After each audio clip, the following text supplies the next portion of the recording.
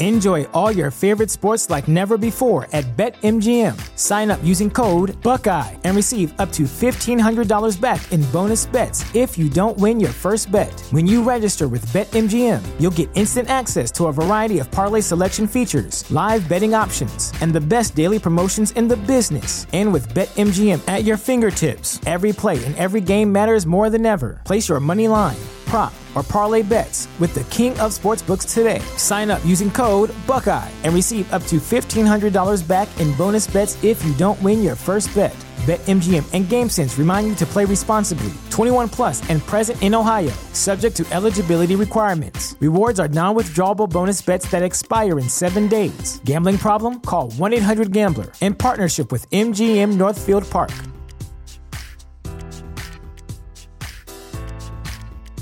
The following is brought to you by the Social Suplex Podcast Network. This is Speedball Mike Bailey. You're listening to Keeping It Strong Style. Yes. Yo, this is Rich Latta from One Nation Radio. This is brought to you by the Social Suplex Podcast Network. We present to you the Ace of Podcasts, Keeping It Strong Style.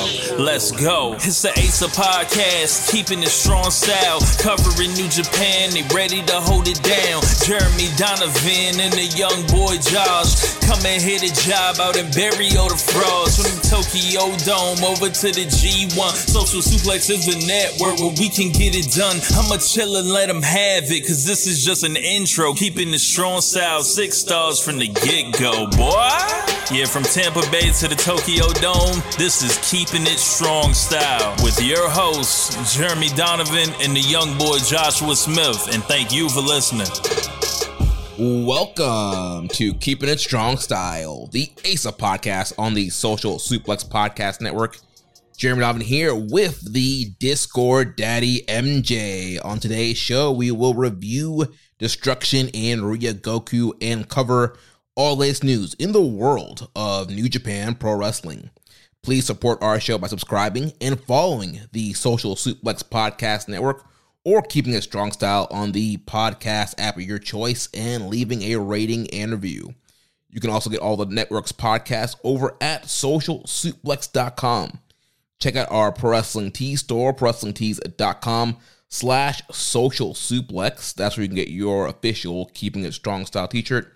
If you enjoy this podcast, please consider making a one-time or monthly donation by visiting socialsuplex.com/donate and clicking on the donate button under the Keeping It Strong Style logo.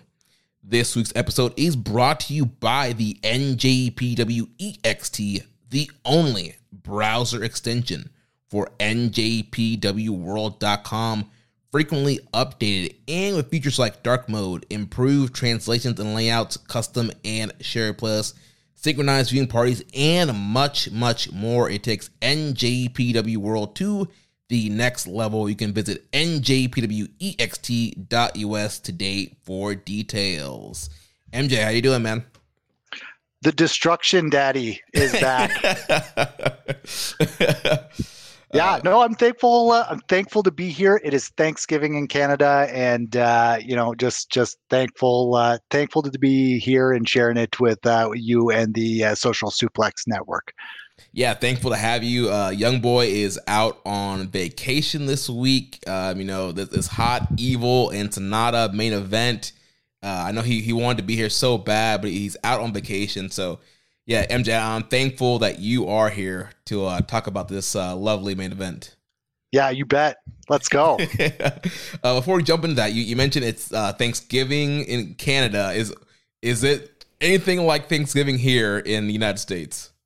So, yeah, I would say somewhat. I would say less parades, less football. But we do a big spread. You do the turkey, you do the ham, you do the fixins and all that type of stuff.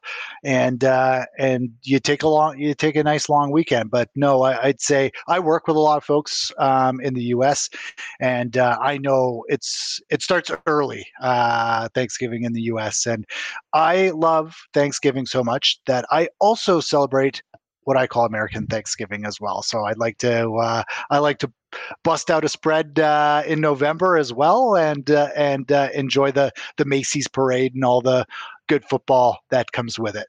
Man, so double turkey for you, huh? Yeah. Hey, there's nothing stopping you guys from celebrating Canadian Thanksgiving here in early October. Oh, I want to put that on the calendar next year. Maybe that's what Young Boy's doing. He's off celebrating Canadian Thanksgiving. They didn't want to give the 411, but maybe that's what I'll do next year. Well, MJ, we got a big destruction in Ryogoku show to talk about here today on the show. But first, the tour was affected by the flu. We had several wrestlers that that came down with the flu, had some really bad symptoms. Some of them pulled from some of the house show tours, some of the last shows on the tour, and destruction in Ryogoku. So Hikuleo, Gabriel Kidd, Alex Coughlin, Leo Rush, and Kevin Knight were the ones reported with the flu. Leo Rush, the only one that was not recovered in time to wrestle on Ryogoku, so he was pulled from the remaining of the tour, pulled from the triple threat IWGP Junior Heavyweight title match, and that kind of played out on the last Road to show. Which, yes, we did mess up last week. We thought the Corkins were the go-home show, but they did air one more Road to show on October 7th, man. I can't keep track of all these Road to Destruction shows.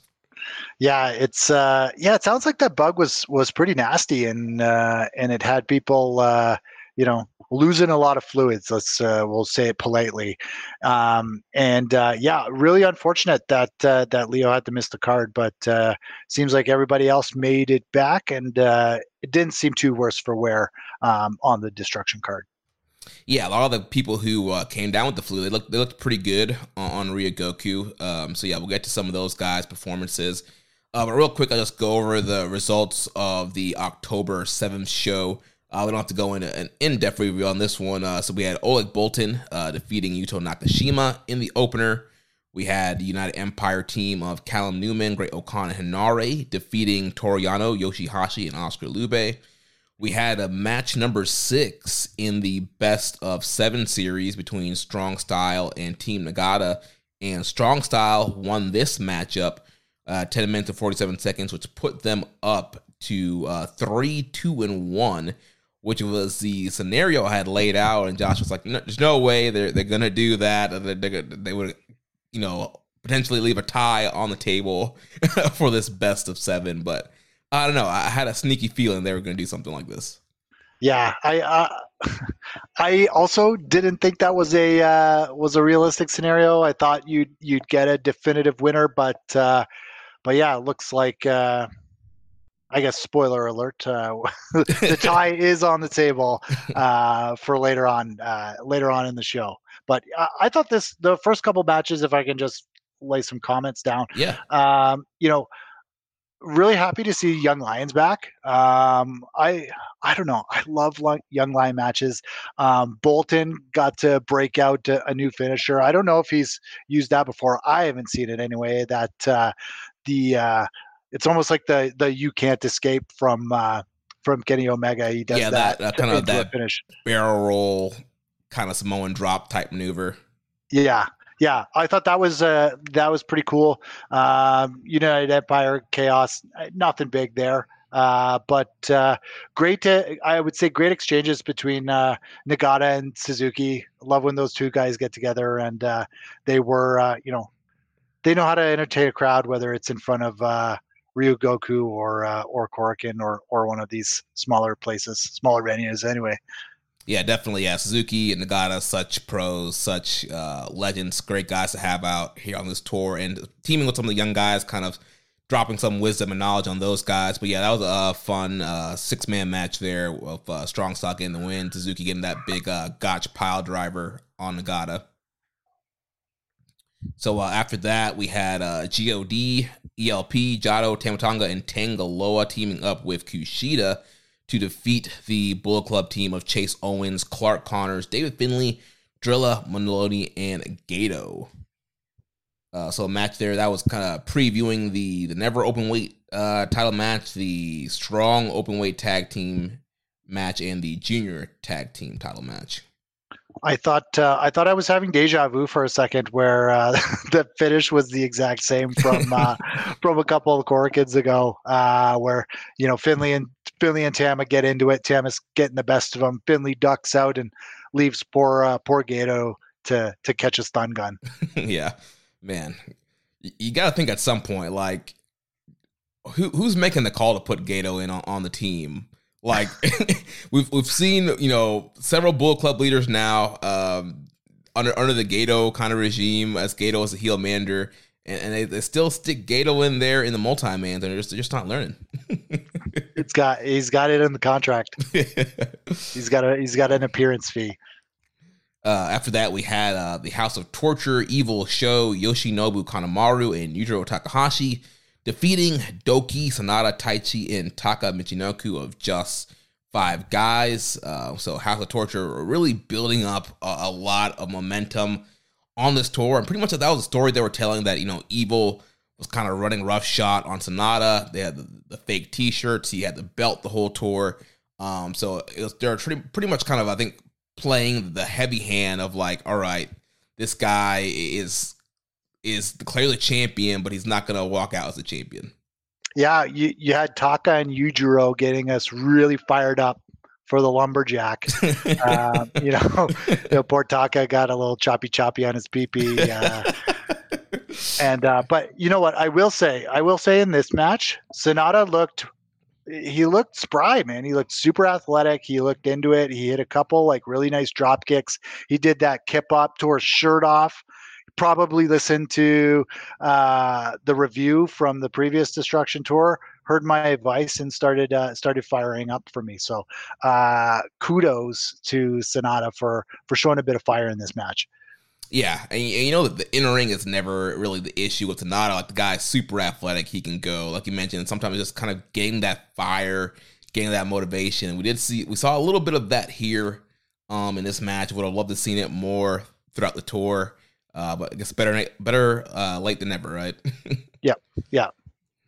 Then the main event, we had a 10-man tag elimination match with Kazuchika Okada, Tomohiro Ishii, Yo, Hiroshi Tanahashi, and Ryusuke Taguchi, defeating the LIJ team of Bushi, Hiromu, Shingo, Naito, and Yota Tsuji.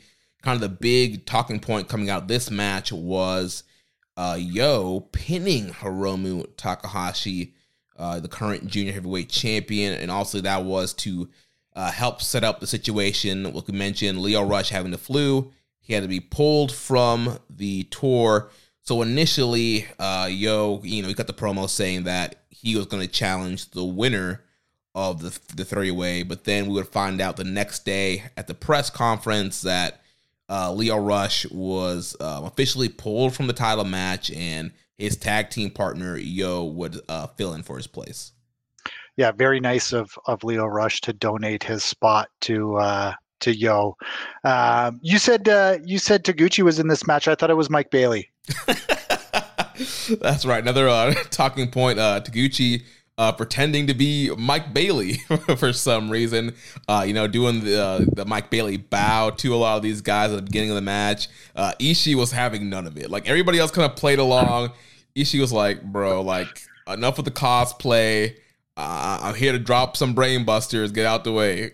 Yeah, he wasn't shaking Taguchi's hand. Yeah, hey, let's have none of that.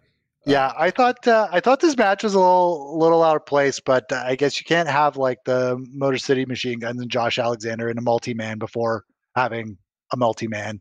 So, I think this one we got our first looks at Tsuji versus Okada, Tsuji versus Tanahashi, which I thought were a couple of interesting exchanges there. So, Tsuji is he the most over guy in the company right now? Like, that place was hot for him. It seems like it. Every city they go in, this guy's getting huge reactions, and that kind of goes back to what I was saying a couple weeks ago. It's like, I get it. You don't always want to push guys super hard. You don't want to always give them the Okada push.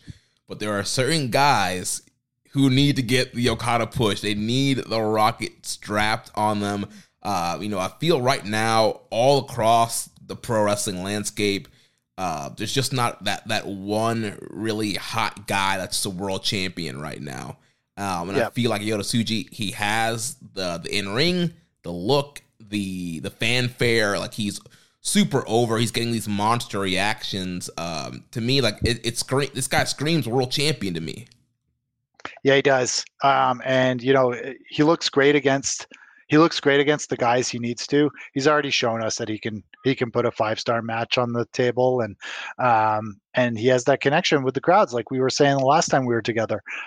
He does the intangibles and he does the tangibles. So I said I was the one that says don't rush it, but he keeps popping houses like this. I think it's undeniable. But this was a pretty fun match. I had no idea that this was an elimination match because I was watching this match while I was on a treadmill and I was running.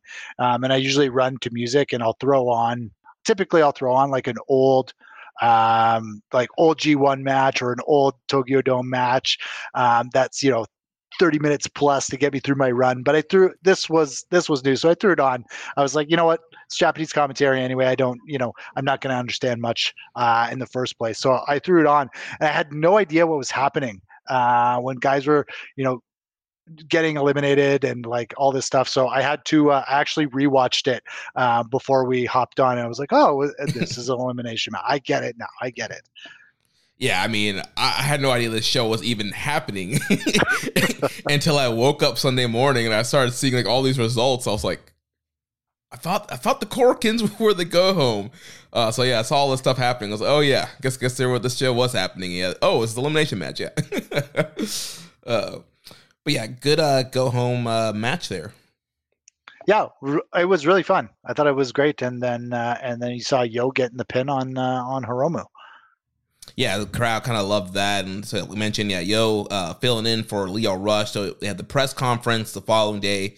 The main focus was just going to be Finley and Tama Tonga and Evil and Sonata, but Hiromu showed up, kind of asking, why they're no focus on the junior championship, and that's when Yo kind of crashed the press conference, announced that Leo is sick and that he was taking his spot in the three-way match.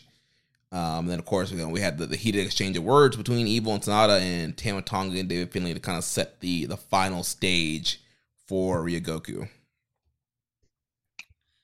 So that will take us to Ryogoku. This happened this morning, October 9th. I was a true Shinihan sicko. I got up at 3:30 this morning Eastern time to watch this show live to make sure I had it watched before we recorded tonight.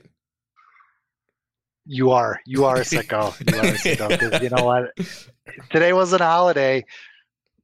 It'd have been a tough slog for me to get through 5 hours and 12 minutes runtime of destruction in Ryogoku. So kudos to you for being a true freak.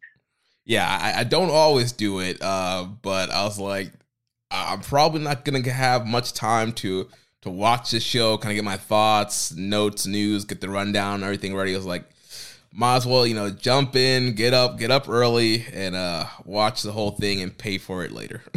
They don't typically do these pay-per-views on or big shows on a Monday, do they? That seems not all time. There was also a holiday in Japan. I think it was a bank holiday. So normally when there are those Monday holidays in Japan, New Japan will capitalize. I think there's a lot of Japanese promotions. I think there was a Stardom show that ran today. Right. I think there was a Noah show also. So a lot of Japanese promotions will kind of capitalize on the bank holiday, everybody being off and try to run a show. Right. And this show opened up. The pre-show started 3:30 a.m. Eastern time with this new kind of concept they're doing called the Frontier Zone, which is going to give opportunities to young up-and-coming guys, independent guys from other promotions to kind of get a spotlight here in New Japan. Who knows, maybe it could lead to potential signings, getting more dates in the future. A lot of these guys are juniors. Potential, best of the Super Junior spots. We got Super Junior Tag League coming up. So it seems like this is going to be a new kind of thing they're going to be doing going forward, where they kind of do these multi-mans and give guys an opportunity to kind of spotlight themselves. Yeah, this is it's pretty cool. And the guys, we saw some of these guys from the Freedoms promotion at the Independence Day shows. So a couple of them got to come back. The kid with the bunny rabbit was there, and a couple guys from DDT. So I thought those guys looked pretty good, and I'm interested in the concept for sure. Yeah. So the match was Toriano, Yoshihashi, Oscar Lube, Ryusuke Taguchi, and Tiger Mask defeating Jun Masaoka, Kazumi Sumi, Kengo, Takahiro Katori, and Takeshi Masada. And we had a question here from Rainbow and Slam Pig. What did you think of the Frontier Zone pre-show match? I like the idea and hope to see more of them. I could do without Taguchi's ass featuring in the next one, though. Yeah. Couldn't we all? I thought... So I think it's Takeshi. He's the 24/7 heavy metal champion. That guy. Yeah. That guy looks like money. So he actually looks a lot like Takeshita. Like same build, sort of like that long hair. That guy looks like money. So really, really interested to see what he does. I don't catch a lot of DDT. I try to catch their big shows, the Peter Pan and whatnot. But I don't know a ton of their players. So it's nice to see them. Yeah, it's really hard to keep up with all the Japanese promotions, especially DDT. But yeah, he did look really good, and they had the whole thing. Since his title is 24/7. After the match, people were trying to pin him and win the 24/7 title. So that was a fun little addition. So yeah, I like the concept. Oh, so unprofessional here. Trying to pull up this review and my phone is just going off. But yeah, I like the concept. I thought it was good. I think that it would be nice if maybe there were less guys in the match to really kind of spotlight them. Because especially, it's like a 10-man tag. You're not really familiar with the guys. It's kind of hard to kind of keep up with who is who and who's looking good and what the names are. But besides that, yeah, I thought it was good. And yes, I could do without Taguchi shoving a stuffed bunny up his butt. Yeah, a little blood feud with Taguchi and I think it's Katori. I think that's the guy. Yeah. I could be wrong. I know it's not Kengo, because Kengo's the guy that looks like Jun Kasai. Yeah.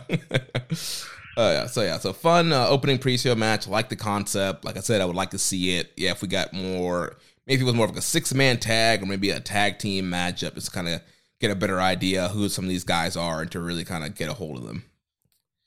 So then following that, the main card opened up with the 6-man match where we were promised the new member of Just 5 Guys.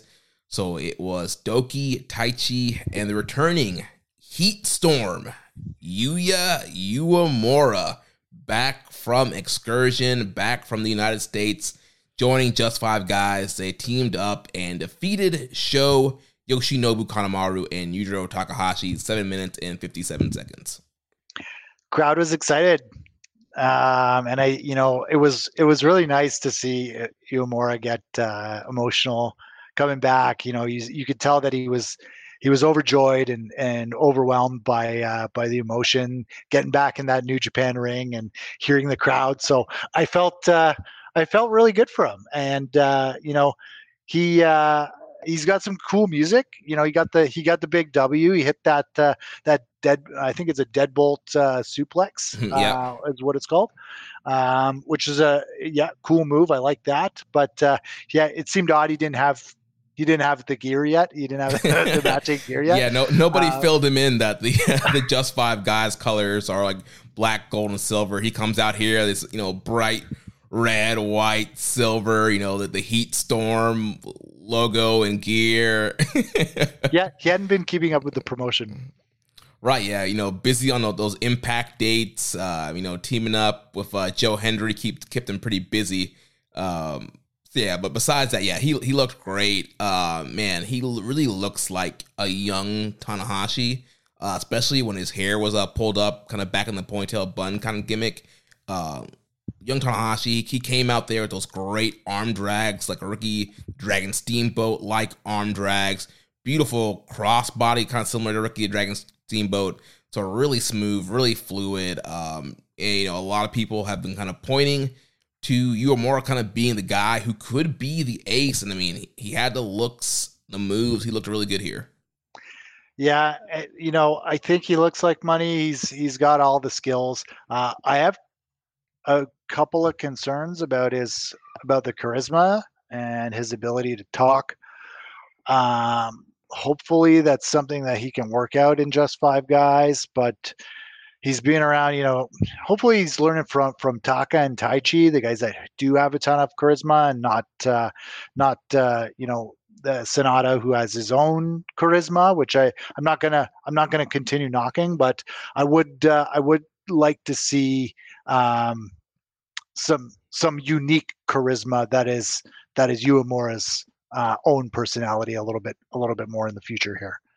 Yeah, and I think as time goes on, he'll kind of like figure out what this whole heat storm persona is supposed to be and kind of grab that by the horn. But besides that, yeah, I thought he looked really good here. Like you mentioned, he used the deadbolt, which is a double overhook belly to belly of a bridge, which was his young lion finish. So kind of bringing that over with his return from excursion. He has, perfected the move now that he's graduated, done his excursion. So he was able to hit that move and get the win here. So yeah, pretty exciting. I know there's a lot of speculation on who this was going to be. Most people were guessing Yuya after he got quote unquote fired from Impact, but people thought it could have been Nakajima. Somebody throwing out Taiji Ishimori. So there's a lot of names that people were kind of speculating, but most people were speculating Yuya Uemura based off what happened in Impact, and everybody was right there. So yeah, I think he's definitely a welcome addition here, and it's going to be fun to watch him grow. Yeah, I'm excited for him. Welcome back, Yuya. Then after that match, we had the match that everybody was waiting for. The big blood feud with Tangaloa defeating Chase Owens 8 minutes and 5 seconds. Yeah, Kevin Kelly was, acknowledging what all the fans were thinking before this match, and I thought Tanga looked good in this match. I thought he looked agile for a guy whose knee is probably bone on bone. Like he hit a nice missile drop kick that I thought looked good. He hit his 100 hand slap, the E Honda 100 hand slap combo that he does. And he showed up with brand new batting gloves, man. He looked icy. He's ready for MLB playoffs, man. Yeah, he had new gear. He was out of the old, GOD camo. Yeah, that missile drop kick was pretty slick. There was an interview he did a while ago. I think it might have been Talk Is Jericho, where he joked about wanting to be a junior heavyweight. He's like, he really wants to be a junior. He's like, I'll do what I gotta do to be a junior. But this match, he busted out the missile drop kick. He did a 619. Yeah, he did. He was busting out all the the cruiserweight great classic moves here. Yeah, and so he also after the finish, he got him with the. What do you get? He got him with the ape shit? Is that? No, he got him with the crossface, the Operation Jado killer. Passed that's down right, from Jado. Right. But yeah, he was taking a bow in front of the crowd, and I don't know what that means. Maybe I'm reading too much into that, but I was like, oh, he seems to be thanking the crowd, giving them a bow, which is not typical. It's not what typically someone does in the second match of the evening. You know what I mean? So yeah, maybe something to look into. Yeah, I don't know. I feel like he's just being extra thankful. Finally kind of back from his knee injury, starting to be back on these tours again. Probably first time in Ryogoku in a while for him in a singles match. So I mean, the match was fine. Nothing blow away, but it is what it is. Solid work. I mean, Chase Owens is a solid worker, and they did what they did. They were continuing, Tanga Loa was selling the arm that they had worked on towards the end of the tour, and then also Chase was targeting the surgically repaired knee. So there was a lot of targets on there, but yeah, Tanga Loa was able to fight back, lock on the Operation Jado killer, and tap out Chase Owens. So that brought us to the next match, where we had the LIJ team of Bushi, Shingo Takagi, Tetsuya Naito, and Yota Tsuji defeating the United Empire team of Callum Newman, Great Okan, Hanare, and Jeff Cobb. Yeah, the gear god, Bushi, back. I honestly, you showed up with that the plague doctor mask. I thought it was Marty's girl for a second. Yeah. Dropping breadcrumbs. No, but I was actually wanting to comment about the gear he had underneath. He had like an iridescent mask with the iridescent pads and everything. Looked super fly. Love the gear on Bushi. I'm a big fan of the gear, and particularly Bushi, who I think is very fashion forward amongst his peers. Yeah, that's the one thing with Bushi, man. He will always come out, with the best dress, the great gear, the mask, everything. Yeah. So with this match, I would say, with the exception of Tsuji Ospreay, the feud hasn't been great for me, like this LIJ United Empire feud. But this match was pretty good. Like I really enjoyed it. It's a classic Los Ingos, like high pace match. Again, crowd super hot for Tsuji. Shingo had an amazing hot tag where he's just clobbering everybody. Mm-hmm. Yeah, I loved it. Callum Newman got his stuff in, and ended with a great finishing stretch with Naito. Yeah, I mean, LIJ and UE are like two of the best factions in multi-man matches. I think the issue is, after a long tour, we've seen some combination of these guys against each other literally probably 10, 15 times now in various 6-mans, 8-mans, 10-mans. So especially this wasn't really progressing anything, because we kind of had the blow off. Like Ospreay had beat Tsuji. Yeah, he beat Tsuji. Okan lost to Shingo. Cobb lost to Naito.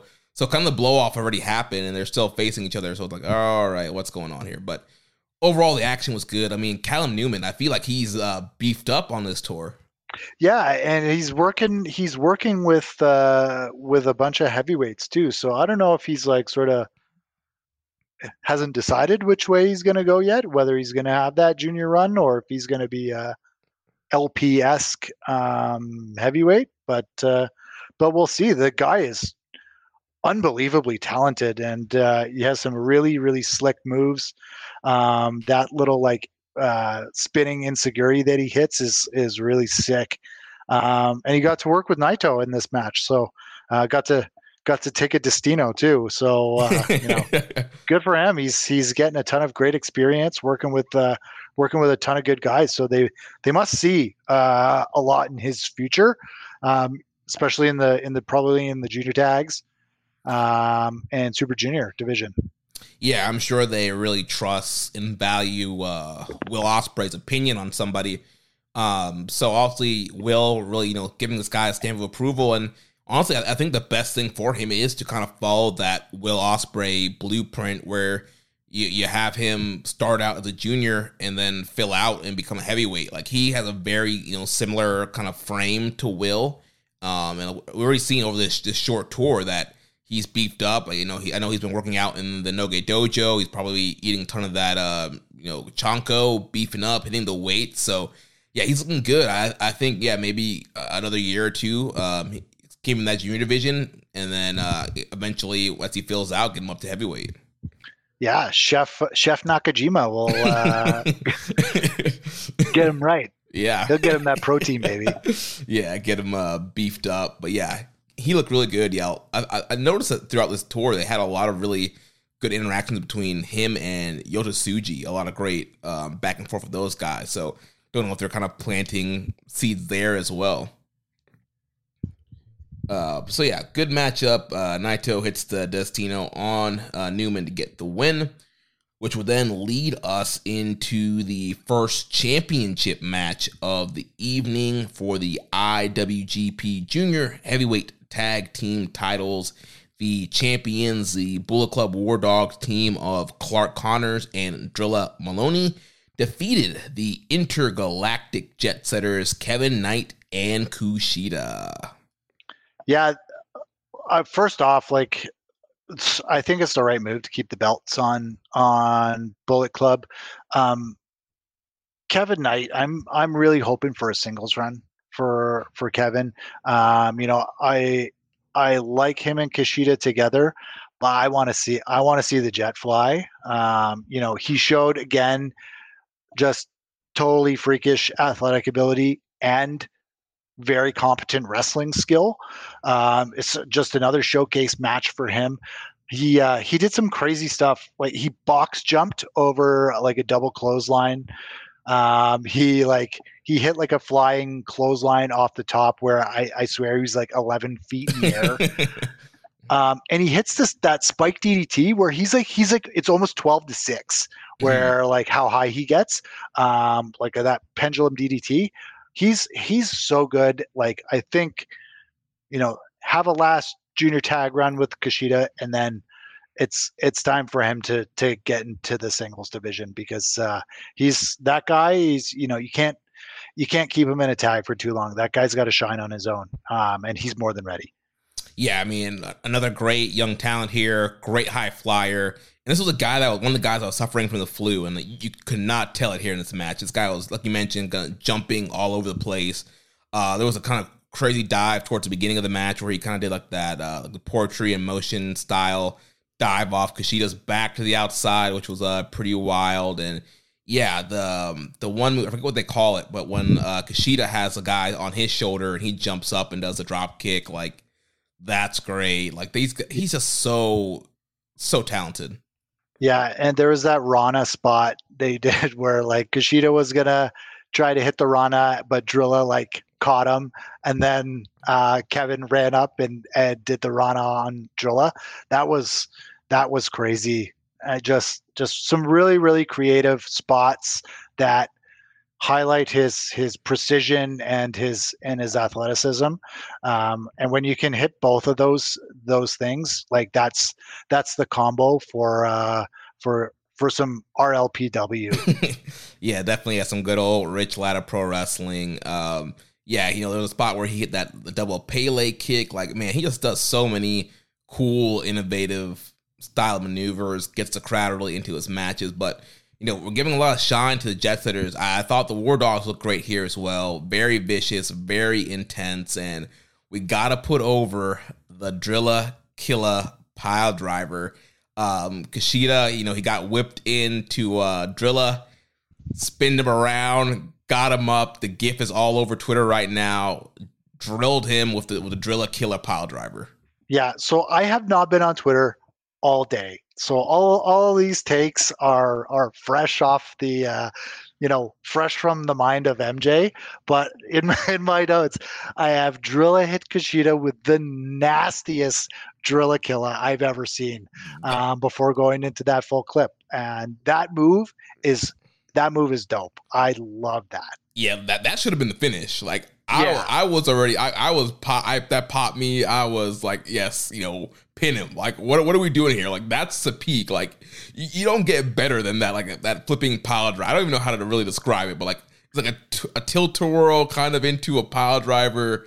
Man, it's just, he just picks people up and just drops them with it. It's just so nasty. So yeah, he hits that nasty Drilla Killer, and then like you mentioned, they picked him up to hit that full clip where he gets him up in the suplex, and Clark hits the spear off the top, and so the War Dogs got the pin here, pin Kushida, and retain, and they will go into Super Junior Tag League in a few weeks as the current champions.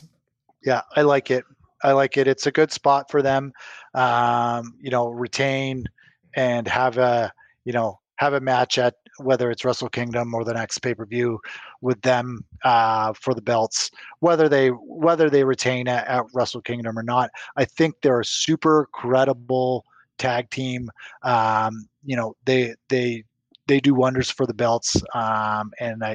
They've been on faces for the past couple of times, Jet Setters, and even Catch 2 sort of ended up being like a face tag team by the end of it. So I think it's good to have them on a set of baddies and let them run with it. And it's great for the both of them. I think it's a great spot for Clark. After that disastrous junior tag run he had with Taguchi, this is like real Clark Connors. I think this is what I had envisioned for him as like a full-fledged character in New Japan. So I love it that he's found his his UK counterpart that is just as crazy and just as bloodthirsty as he is. I love this team. They're great. Yeah. And one of the things I love, too, about this matchup, and we've kind of seen this in this rivalry, is kind of the history between Kevin Knight and Clark Connors kind of playing out. Both those guys coming out of the Buddy Wayne Academy in the Pacific Northwest area. That name's really popular right now with the whole storyline with Darby and Swerve and Nick Wayne. So those guys kind of came out that camp as well, and kind of their backstory playing out in this rivalry and feud's been great, too. Yeah, I agree. Love it. Love it. So then that took us to the 6-man tag, the final match in the best of 7 series between Master Wato, Shota Umino, and Yuji Nagata against Team Strong Style, El Desperado, Suzuki, and Ren Narita. And coming into this match, like we mentioned, Strong Style had the advantage. It was 3-2-1. And Team Nagata, Team Blue Justice got the win here. End the series up 3-1. Yeah. Can we talk about Shota for a minute? Yeah, let's do it. So this guy looks the part in the ring, outside of the ring. But my goodness, if his entrance isn't the longest, most superfluous thing I've ever seen, I don't know what it is. Like he's got way too many elements and it takes way too long. He's doing like 6 to 7 minute entrances every time he shows up. It doesn't matter if it's like Ryogoku or like Kitsune City Cultural Gymnasium. He is doing the full entrance, and it's just really dragging out. He's a guy that I think has like charisma to spare, and he could use some editing. Whereas guys like Narita or Uemura could probably use like a little, hey, try something, see if it works. He's trying everything that's in his mind at once, and it's a lot for me. But I love Shota. I think he's amazing. That entrance, I gotta hit the skip every once in a while. It just takes forever, man. It takes forever. Yeah, I mean, I think the entrance kind of sets him apart right now. Also, not many people come through the crowd in New Japan.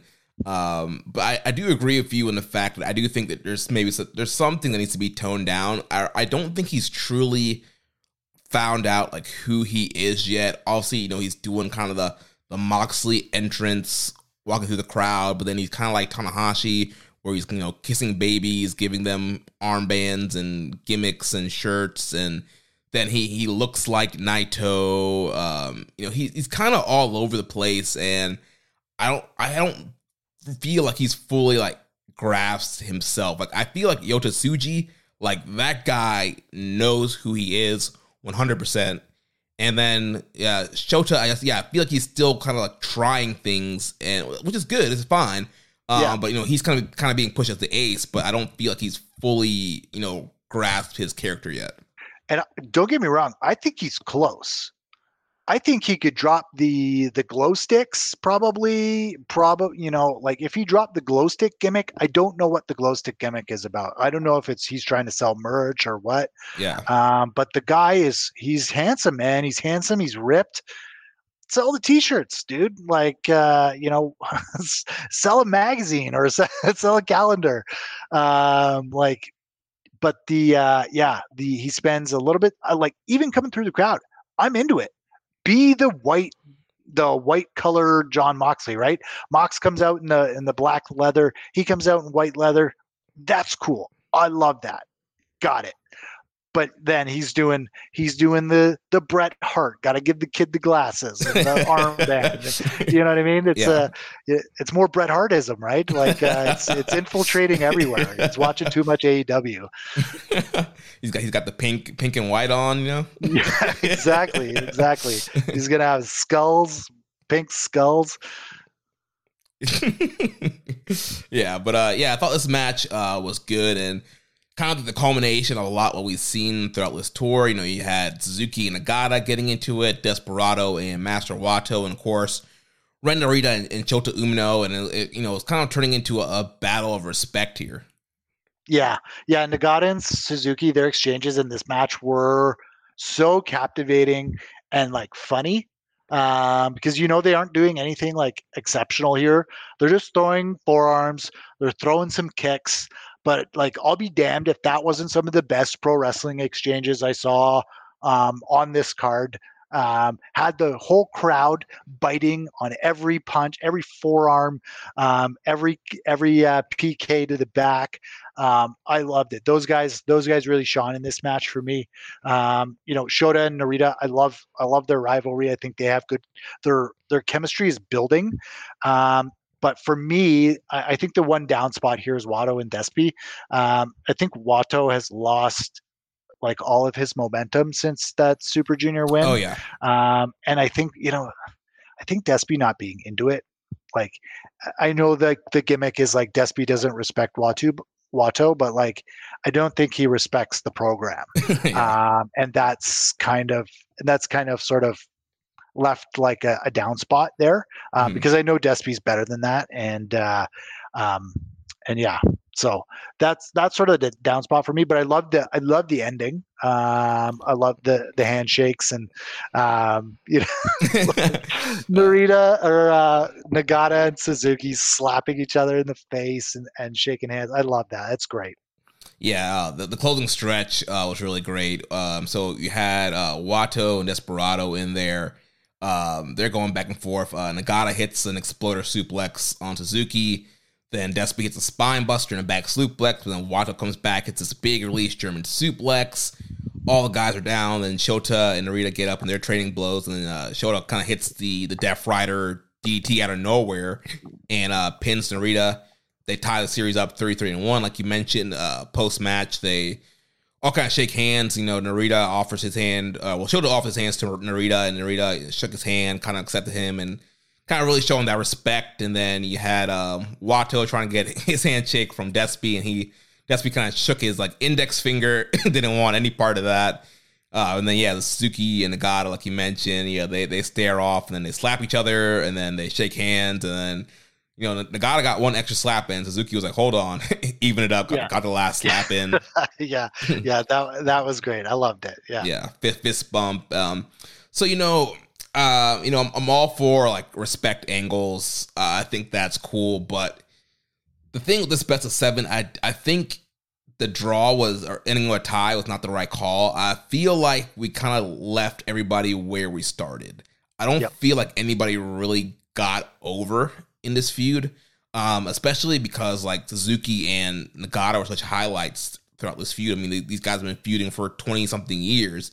They don't really need to get over. And obviously there were spotlights of Narita and Umino and Despy and Wato, but like at the end of the day, like I feel like all those guys are pretty much exactly. Like, I don't think anybody got really elevated from this feud. This has been a thing, right? It's been a thing since the G1 where they're not beating guys, and they're I don't know if they're afraid to pull the trigger right now, afraid to make the wrong move, but being stagnant and guys not moving forward, not moving up, not moving down leads to stasis, right? And nobody likes that. It's difficult to get invested in stasis, right? We watch pro wrestling to get a victor, to get that either the comeuppance or the experience of a finish, the ending of a rivalry. And just like you said, we didn't get that here. We got a tie. And I don't know if that's us as like Western fans where we need one person at the top of the mountain at the end of the day. But it's difficult to get invested in a tie, right? And so, and it's like that in any kind of sport, I think that's the knock on soccer sometimes, or, a 0-0 tie or a 1-1 tie is not it's not satisfying, right? And that's why we watch this sport, is to have those satisfying endings at the end. And yeah, unfortunate we didn't get that here, but hopefully this sends them off into their own direction so that we can get something a little bit more meaty out of at least the four of them. And lead to something meaningful, I hope. Yeah, it's just kind of your typical 50-50 booking. And, I've been hearing, Uncle Dave on Wrestling Observer Radio, talking about AEW and how they kind of have a lot of guys in the middle. There's not a lot of guys moving up and down. And I feel like that was kind of the situation here in this matchup. Like you mentioned, Wato has lost a ton of momentum. I almost forget sometimes that he won Best of Super Juniors, that he had a 5-star match with Teton. It doesn't seem like that the way he's being booked and the way he's been used in this feud. Desperados has kind of been the background, and Umino and Narita, they had, a G1 where, they were some of the top guys on their block, but, neither of those guys won the block, and none of those guys advanced into the quarterfinals. So yeah, it just kind of seems in a time where a lot of these guys really need to be moved up the card, getting pushed. They're not getting pushed. And I just think it's one of those situations where they put two teams against each other and it's like, well, we don't want to beat them, so let's just do a tie. But the thing is, it's like, you don't have to book this.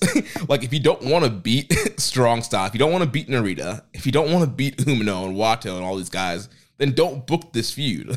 You should have done Strong Style against a team that they could beat so that they can get elevated.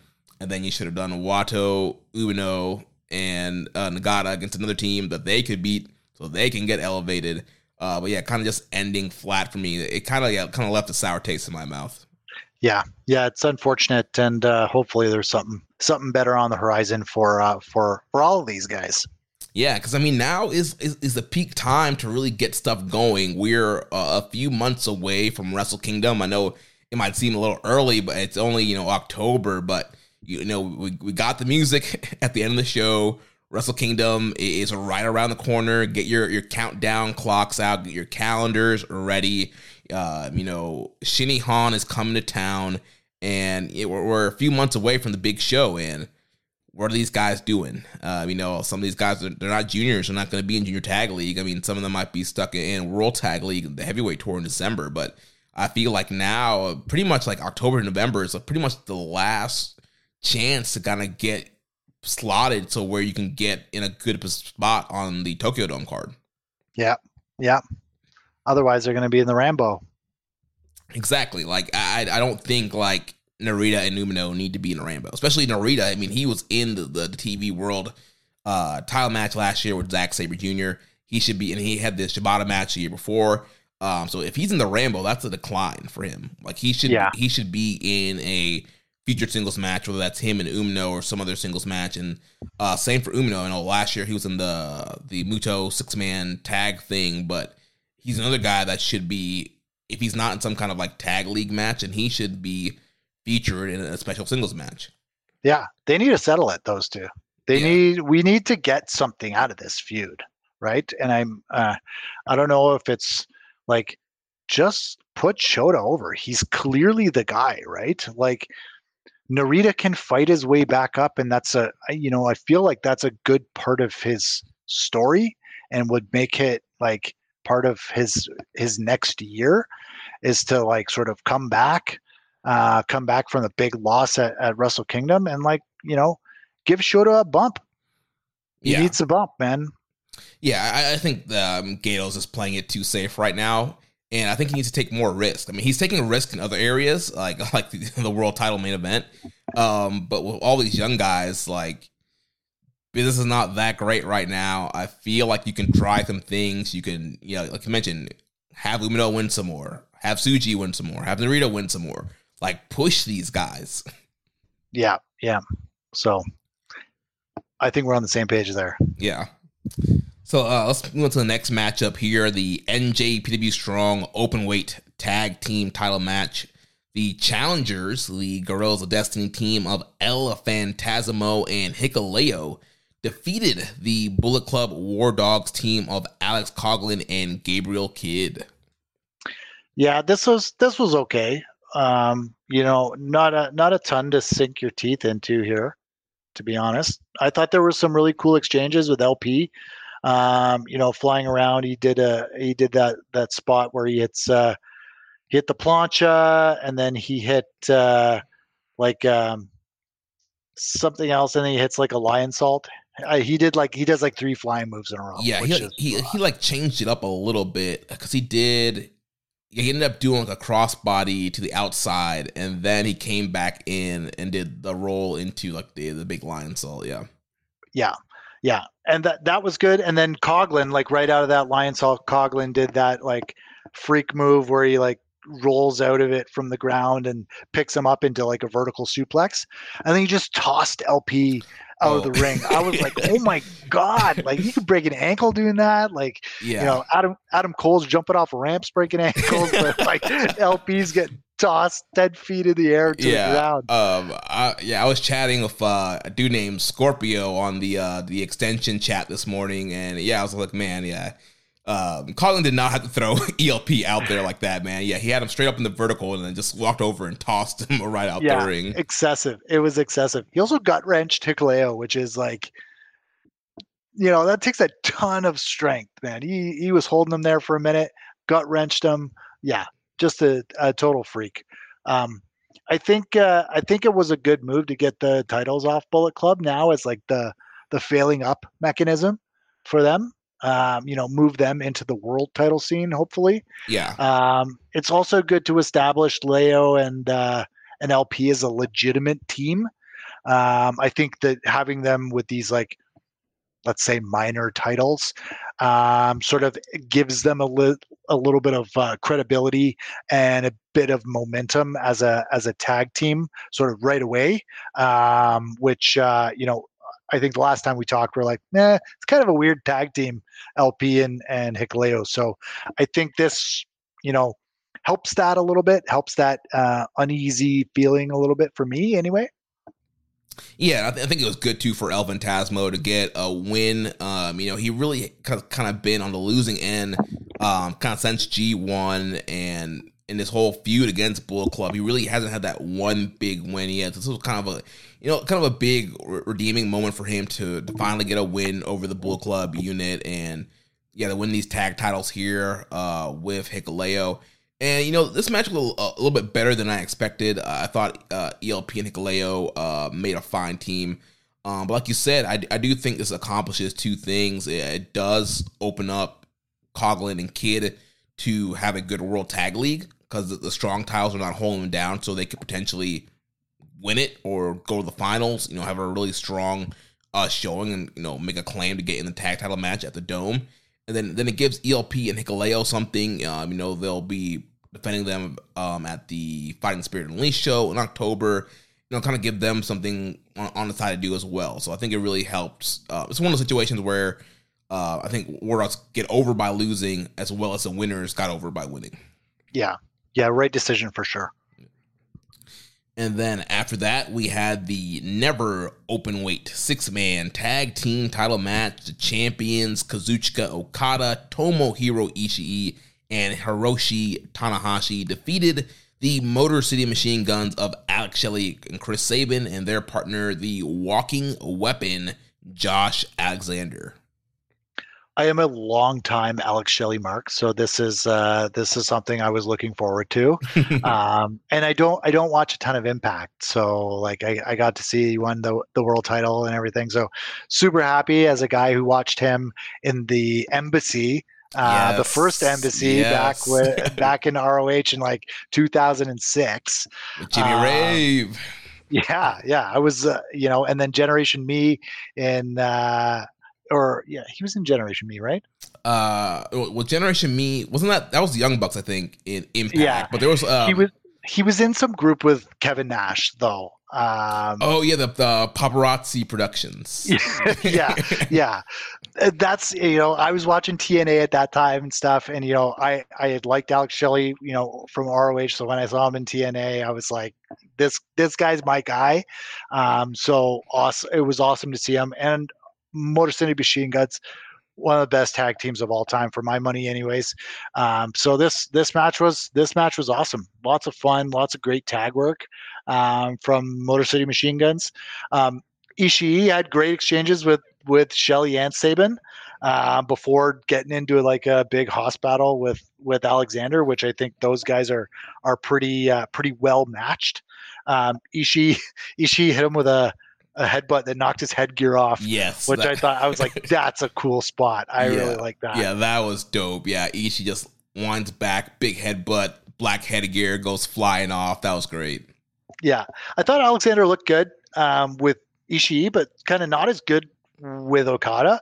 He was only in there with him for like a couple instances, but it wasn't like, I didn't get the same vibes as like Bad Dude Tito and Okada. Mm-hmm. Not the same kind of chemistry, but yeah, so they just looked, I don't know. It didn't hit for me, but him and Ishii hit for sure. I haven't seen a ton of Josh Alexander, so this is kind of like the first time I've seen him really work. I've seen him like here and there, but nothing that I can like put my finger on to say, oh yeah, hey, if you want to get into Josh Alexander, go watch this match. I couldn't name anything for you, but was super surprised that Shelley took the L here. It's weird for me.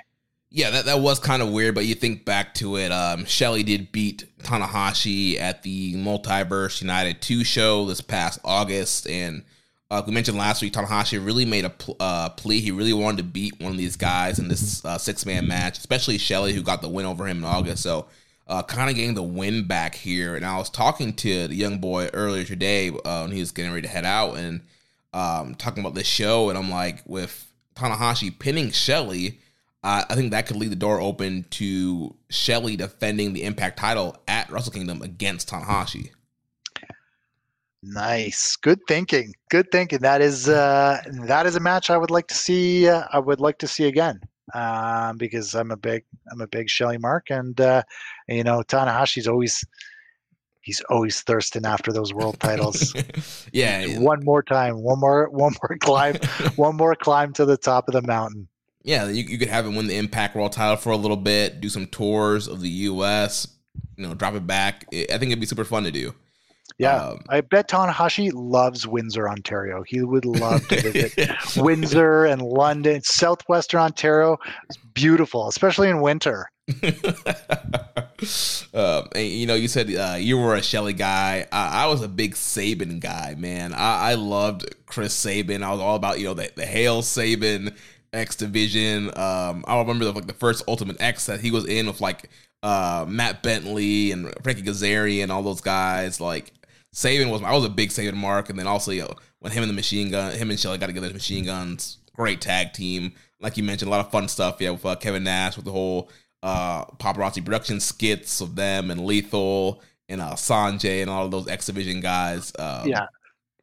So yeah, I think long time coming for Sabin and Shelley to really get their respect. Like two great guys, and unfortunately, like you mentioned, they work for Impact. Impact doesn't get a ton of viewers. It's not appointment viewing amongst all the pro wrestling there is to watch, and I think people forget how great they are. And Kevin Kelly and Charlton were mentioning there's so many moves that have been ripped off from those guys. They've influenced so many tag teams, so many young high flyers. Those guys are really, really great, and they're legends, man. And I think they don't always get their due. I think they're one of the best tag teams ever, and I wish they were spotlighted more on a bigger stage like this. Yeah, I agree. Just fantastic, super crisp. That high speed style for tag teams. When I first saw a Motor City Machine Guns match, and I saw them do that combo that they do with the drop kick, and then Shelley does he grabs the neck and flips over the lock guy. kind of thing. Yeah. The first time I saw that, I was like, whoa, what am I watching? Like, this is really cool tag team wrestling. This is something different. And like, I was, really, really love the style, love the pace. That's if there was a MJPW, like the Motor City Machine Guns would be it. So yeah, I love to see him again. And if we're getting Tanahashi versus Alex Shelley at the Tokyo Dome, sign me up. I'm way into that. Yeah, and also that's just speculation, folks. Don't go out, tweeting out Jeremy Donovan reports Shelley versus Tanahashi at the Dome. I'm just, putting some breadcrumbs together, looking at the tea leaves and kind of seeing how the cards are being set. Because you got to think about it. Like, what else is Tanahashi going to do at the Tokyo Dome? Like, there's not a lot left for him unless he's going to face like an Umino or one of these younger guys, a Suji. Like, that could be cool, but there's kind of a built-in storyline here. And I think Alex Shelley is a guy that deserves to be spotlighted on a Tokyo Dome card. Their multiverse match was great. Running back, like I said, you can have Tanahashi win it, and it'd be a cool kind of thing for Tanahashi. And Josh Alexander too. I know you mentioned, I thought he looked good. Check out a lot of his Impact World Title matches before he got the injury. Like, he was having a great run as the Impact World Champion. He has a lot of solid matches. He's done some New Japan Strong stuff as well. So yeah, I think he's definitely a guy that kind of fits more of that never strong style type of style. Saw that here when he was mixing it up with Tomohiro Ishii. And also too, like, so a little story here. So Josh Alexander is challenging Alex Shelley for the Impact World title at Bound for Glory. So you have the challenger and champion on the same team, and towards the end of the matchup, Josh Alexander accidentally hit Shelley, which kind of led into Tanahashi hitting the twist and shout and the sling blade high fly flow and getting the win. So kind of teased there that, did Josh hit Shelley on purpose?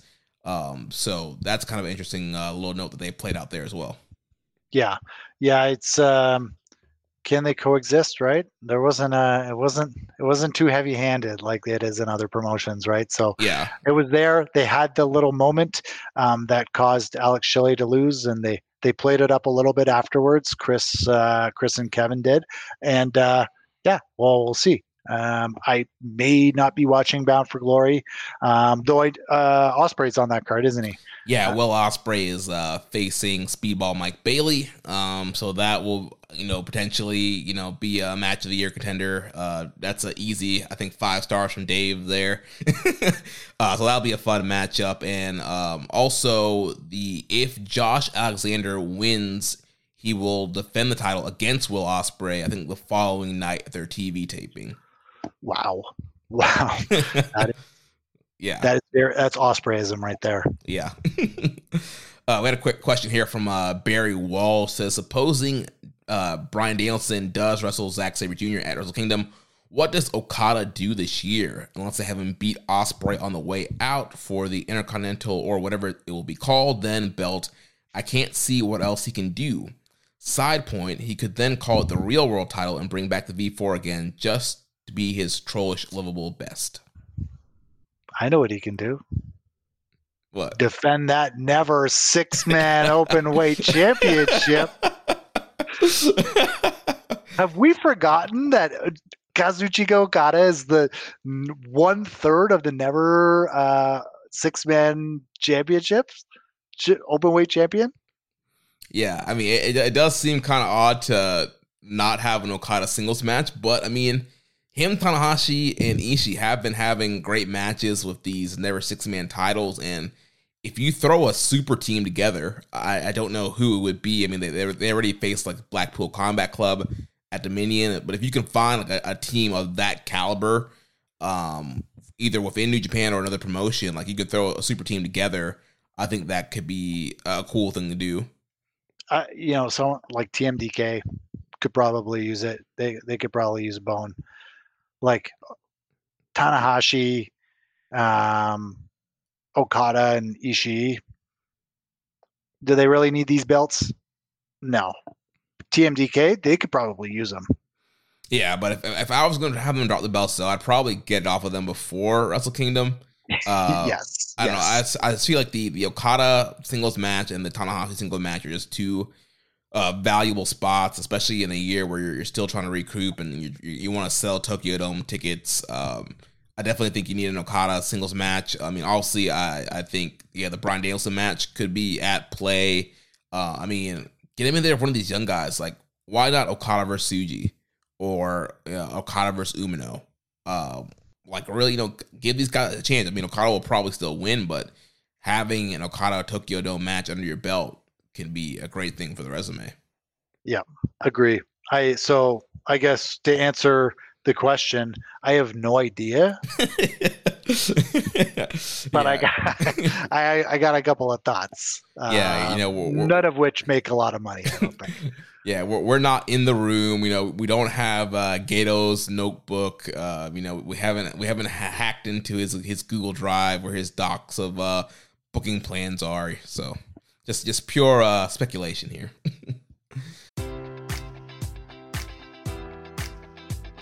Enjoy all your favorite sports like never before at BetMGM. Sign up using code Buckeye and receive up to $1,500 back in bonus bets if you don't win your first bet. When you register with BetMGM, you'll get instant access to a variety of parlay selection features, live betting options, and the best daily promotions in the business. And with BetMGM at your fingertips, every play and every game matters more than ever. Place your money line, prop, or parlay bets with the king of sportsbooks today. Sign up using code Buckeye and receive up to $1,500 back in bonus bets if you don't win your first bet. BetMGM and GameSense remind you to play responsibly. 21 plus and present in Ohio, subject to eligibility requirements. Rewards are non-withdrawable bonus bets that expire in 7 days. Gambling problem? Call 1-800-GAMBLER in partnership with MGM Northfield Park.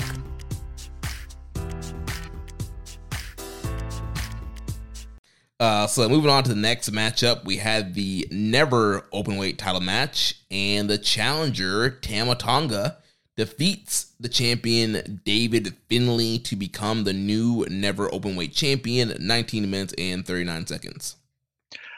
This was a very, very brutal, hard-hitting match, and like brutal in a good way. I really like this match. I'm happy Tama got the W, which I think sets him up probably for a never open weight match against maybe, Bright Lights Carl Anderson at the Tokyo Dome. Who knows? But I really enjoy this match.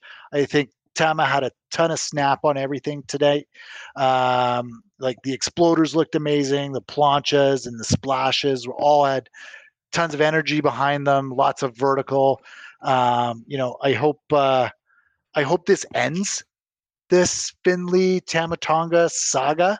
I'd like to see Finlay in something higher profile now. Again, failing up with the rest of his War Dogs. But I think for Finlay, like if he can, continue putting on these kind of like grueling fortitude testing matches, with like that, I'll call it appropriately placed plunder, then I think he can find a spot for himself at the top of the card.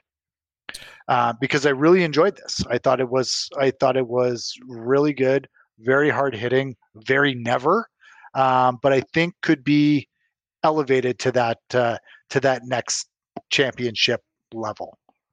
Yeah, definitely. I thought the match was good, really hard hitting. Also, they played up a lot of the story of the last match, not the G1 match, but the match before, where Finlay, had Tama carted off on the stretcher afterwards. So in this match, I mean, there was a large part where Finlay was in control, being very brutal onto Tama Tonga. Had a spot there where he, powerbombed him to a table. So it was looking very similar to that match they had earlier in the year where Tama looked like he was about to be taken out. Finlay is doing all of the power bombs again, but then, Tama counters it into a gun stun, which kind of gave him some life, got him back in the match, and then he was able to hit that double underhook J Driller to get the win. Yeah, nice. nice little match. I wouldn't say nothing to write home about, but I really enjoyed it. I liked it. It was a different pace from some of these other matches, and it was very, very hard hitting. Something is right up my alley. Yeah, I think it could have probably been a little bit shorter, especially as we've gotten to this part of the card. Besides that, it was very good, and I agree with you in the point that I do hope that these guys kind of go two different directions. Like Josh mentioned last week, there's only so much you could do with Tama Tonga feuding with Bullet Club. Like, that's pretty much been his whole existence since being kicked out of the Bullet Club a couple years ago now. Like, he's always kind of been in a few of these guys, so it'll be interesting to see, all right, what does a Tama Tonga run look like when he's not facing off against these guys? And I agree with you also with Finlay. Like we mentioned last week, if Finlay's going to be the leader of the Bullet Club, he needs to be facing Ospreay. He needs to be facing Okada. He needs to be facing the top guys. So I think, him failing up could be the good call here. I think maybe him challenging Ospreay for the UK title at Power Struggle might be the move there to do something big with Finlay. But I think definitely the right call is to have these guys go their separate ways. Yep. We did have a question here that just came in from our boy Rambones. He says, do you miss the old Never division of tough guys throwing forearms? I feel like the division and the title are lacking a distinctive identity, which makes it feel just like any other mid-card title instead of the special thing it was. Rambones wants the tough white man division back. Oh, man. I mean, the Never title's kind of been in a weird spot since the IC title went away. Because once they got rid of the IC title, the game plan was like, all right, let's transition the Never title from being the third title, that the hard-hitting, tough man title, into the secondary title. Let's put it on Jay White. Pandemic happened. Couldn't really get the title defended that much, and you just kind of had this whole weird lull. We eventually get Jay back in the country, but the Never title was never the same after that. And Ishii's been in the mix since then, but it just has not been quite the same. You haven't had a ton of Ishii Shingos, Ishii Gotos, those kind of matches, and I feel like it's kind of been in this kind of weird struggle to figure out, where does it fit in? Like, you have the US/UK title that's kind of been the second title, but now the Never title's kind of competing for that, and you're not really having your traditional strong style guys in the mix. They didn't need to change the identity of the Never title. Now, did Jay White have the belt before Tana had it? I think Tanahashi, hold on, I'm trying to remember. Did Tanahashi beat Jay White for the Never title? I can't remember, but Tanahashi is not your prototypical Never title defender. Same with Jay White. I mean, Jay White could kind of do it, but not to the degree that folks, your Ishii's, your Tomoaki Honmas do for the Never division. But I think now, getting back to Rambone's question, is they have a division. Great Khan can be a Never challenger. Hanare can be a Never challenger. They've got guys. Tsuji could be a good person there, but Shingo, right? If you want Tsuji a little bit higher, US title, world title scene, Shingo is a great person to have in that Never division title. You've got Narita could compete there. Got Taichi. Taichi can compete there. So you have a division of really, really compelling matches. So seems easy to book for me. With all those guys in there, I'd love to see Hanare with that belt. Oh yeah, definitely. All right, so I pulled up the records here. So Jay White got the belt from Tanahashi, and then Jay dropped it to Ishii. So it was Tanahashi's fault then. Yes. But I did enjoy, though, Tanahashi winning the belt from Shingo at New Beginning in Nagoya. Man, I love that match so much. Like I wrote a whole column about it. Like it was just that Shingo Tanahashi match was just like the perfect blend of New Japan style and Dragon Gate and strong style and everything. Yeah, that match was so great. When a match is so good, it makes you want to put pen to paper. That's something that is a special match.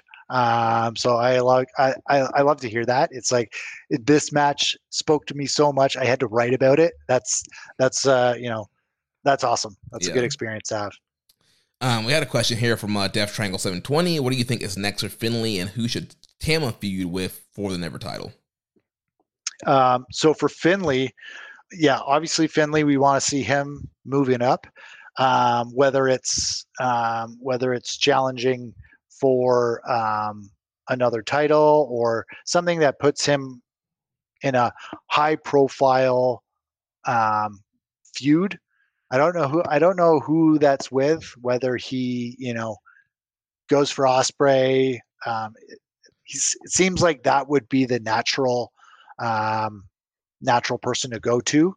And maybe you run that program and it's David Finlay, the career killer, that gives everybody the Irish kiss goodbye at the end of their New Japan careers. But that's a great call right there. Yeah, Finlay was a guy that gave Jay White the boot on the way out to AEW, and with all the rumors speculating that Will Ospreay is AEW bound, you could have Tokyo Dome, Finlay versus Ospreay. Finlay beats him. That's Ospreay's last match in New Japan, and he's off to Conlan. Yeah, it would make sense for me. For Tama, I don't know. Line him up. Like, I don't know how long Tama's around for either. There's been a lot of talk with him, right? So, and like me reading way too much into Tangaloa's bowing to the crowd at the end of his match versus Chase. But like for Tama, I think Tama can easily do the Never style. Hinare, Shingo, those are matches I want to see. Like, I'm very much interested in seeing Tama Tonga fight those matches. So hopefully we get a nice little lineup of challengers for that Never title. Yeah, like you mentioned, there's tons of guys that they can put in Tama's way, and there's tons of stuff they could do with Finlay. Like I said, just keep Tama away from Bullet Club, away from House of Torture, anything Bullet Club adjacent or related. Let's see him do something different. There's a ton of guys that he can mix it up with. Do him and Suzuki, like him and Nagata, like have him in there. Some of those strong style veterans, some of the legends of the Never division. Give Hanma one more run. Hanma Mania needs to run wild, baby. One more time. Give my boy Kojima one more shot. Man, Kojima is a great guy that's going to sell tickets, and he's gonna deliver. Oh yeah. Like all those guys. Honestly, man, if I can move like Suzuki and Kojima at their age, that's I need to get on whatever program they're on. Those guys are so fast. Like Suzuki is still like fleet of foot. Like I don't think his knees have ever like ached a day in his life because he's sprinting, hitting the ropes. Some of the older guys, they don't run the ropes as well as they used to. But Suzuki, man, he flies into those corners. He's in those turnbuckles like he's like Bret Hart. So apologies for the additional Bret Hart reference there. But well, I mean, you are Canadian. You kind of have to. And I do live in Calgary, so it's I am in Hitman country. All right, let's move on to the semi-main event from the show. It was for the IWGP Junior Heavyweight title. The champion, Hiromu Takahashi, defeats Speedball Mike Bailey and Yo 17 minutes and 53 seconds to retain the championship. Yeah, this match was missing Leo big time. I think Yo acquitted himself well in the match. He showed some good fire. But it didn't hit the next gear for me. I don't know. There were places where it did. Like Bailey was doing, Mike Bailey things. But yeah, especially down the closing stretch, like the finish was kind of lackluster for me. I like the New Japan style where you're getting counter, big move, kick outs, that type of stuff. This match didn't have that for me. So I think Yo did as well as he could coming in on probably 1 day notice. Um, you know, and he looked okay.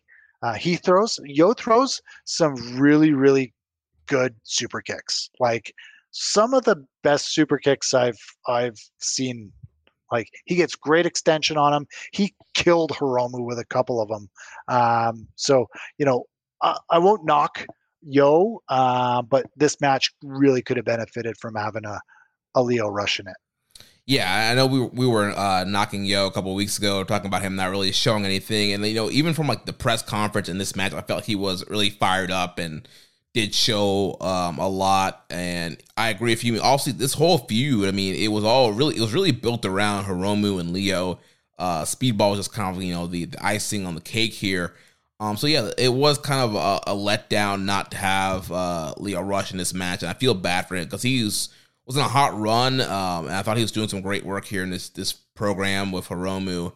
But yeah, I thought Yo stepped in and it did a good job stepping in. Overall, I thought this was a really good junior style matchup. I like that Yo kind of paid tribute to Leo here. He did the final hour frog splash for a great near fall at one point in the match, and it looked amazing. Yeah, that. Like Yo should do that move. Like when Leo's not on the tours, he should be doing that because he hits that really, really well. Yeah, I also think he did the rush hour stunner thing as well. So yeah, giving a shout out to his partner there, and then of course Speedball was doing Speedball stuff. The flipping, the knees, and the spin kicks, and all the cool stuff that he does. The shooting star. So yeah, he looked great as well. So yeah, towards the end here came down to Hiromu and Yo, where Hiromu caught him he reversed the direct drive, got him up with the time bomb, had to follow up with time bomb 2, and he got the big win here. Yeah, and Mike Bailey started going crazy after the match. He was screaming "Moto, Moto!" like all the way up the ramp. He was like, you could hear him still screaming it, even when Hiromu stopped acknowledging him. So hopefully, what this leads to is a singles match versus Mike Bailey and a singles match versus Leo. Three ways they're okay. They can be great. But there's nothing like a New Japan Junior Heavyweight Championship match. Yeah, hopefully Leo will make a recovery in a couple of weeks. I'm assuming that him and Yo will be a part of Super Junior Tag League, and I do know there is a press conference that will be airing on NJPW World at 2 a.m. So by the time our show comes out, a lot of news about what's happening with Junior Tag League and Power Struggle will be out there. So we're a little bit ahead of the curve here, but I'm assuming that Leo and Yo would be a team there in Super Junior Tag League. So hopefully he's all right. But this could be end up being a good thing for him. Like you mentioned, this could lead to another singles Hiromu match, and maybe at Power Struggle, maybe at the Dome. Leo gets another shot. And so yeah, we'll see. Yeah, and then post-match, we had a little angle here, so the lights go out and crowd pops and back on, and it's the Bone Soldier Taiji Ishimori returning from injury. The man that took him out was Hiromu. He's back from the cervical spine injury he had, and also he made it very clear that he was coming after the time bomb.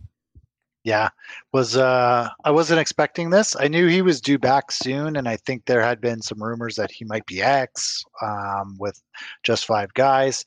But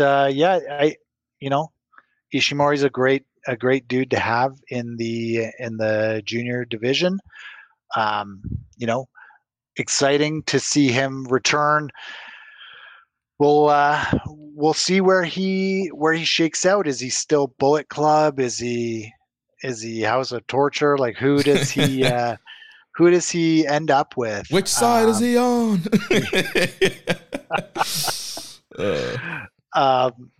Yeah, so it'll be interesting to see where he ends up. Yeah, also Taiji and Hiromu have a history of great matches together.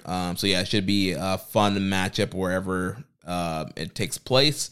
So yeah, I was not expecting Ishimori to be back either. I was kind of disappointed at this point in the show of the lack of walkout challengers. We've seen several title matches so far in the evening. And I'm sitting there waiting, like, all right, is somebody going to come out and challenge Tama? Is somebody going to come out and challenge the War Dogs? Is somebody going to come out and challenge ELP and Hikuleo? And, like, nobody was coming out. So it was good to finally get, like, a walkout challenger here, a surprise return of Ishimori. Yeah. And our boy Rainbow Slam Pig says, given that there was an angle after the junior title match to set up the challenger, I assume Hiromu was winning even if Lio Rush participated. Do you agree? If so, do you think that Hiromu will break the title defense record for the junior title? That's a tough question. And like with no, I mean, there's no consequence if I'm wrong. So I don't know why I'm afraid to make a call here. Yeah, I think Hiromu probably was.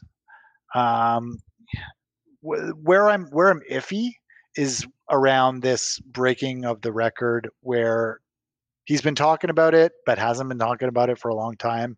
They haven't been putting up like graphics of Hiromu has defended the belt 9 times. This is his 9th defense. He's only 3 more away from breaking the record or what have you, right? That's sort of, if they were telling that type of story, that's something that I would expect them to do from like a booking standpoint. So it feels like they're unsure, but I was, if there was ever a time for Lio Rush to have the belt, it would have been then. But I think he's so good that could he be the guy that prevents Hiromu from breaking the record?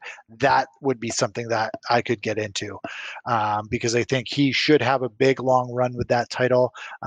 Brings a different flavor to the top of the division, tons of new matches, and I'm looking forward to that when it does happen.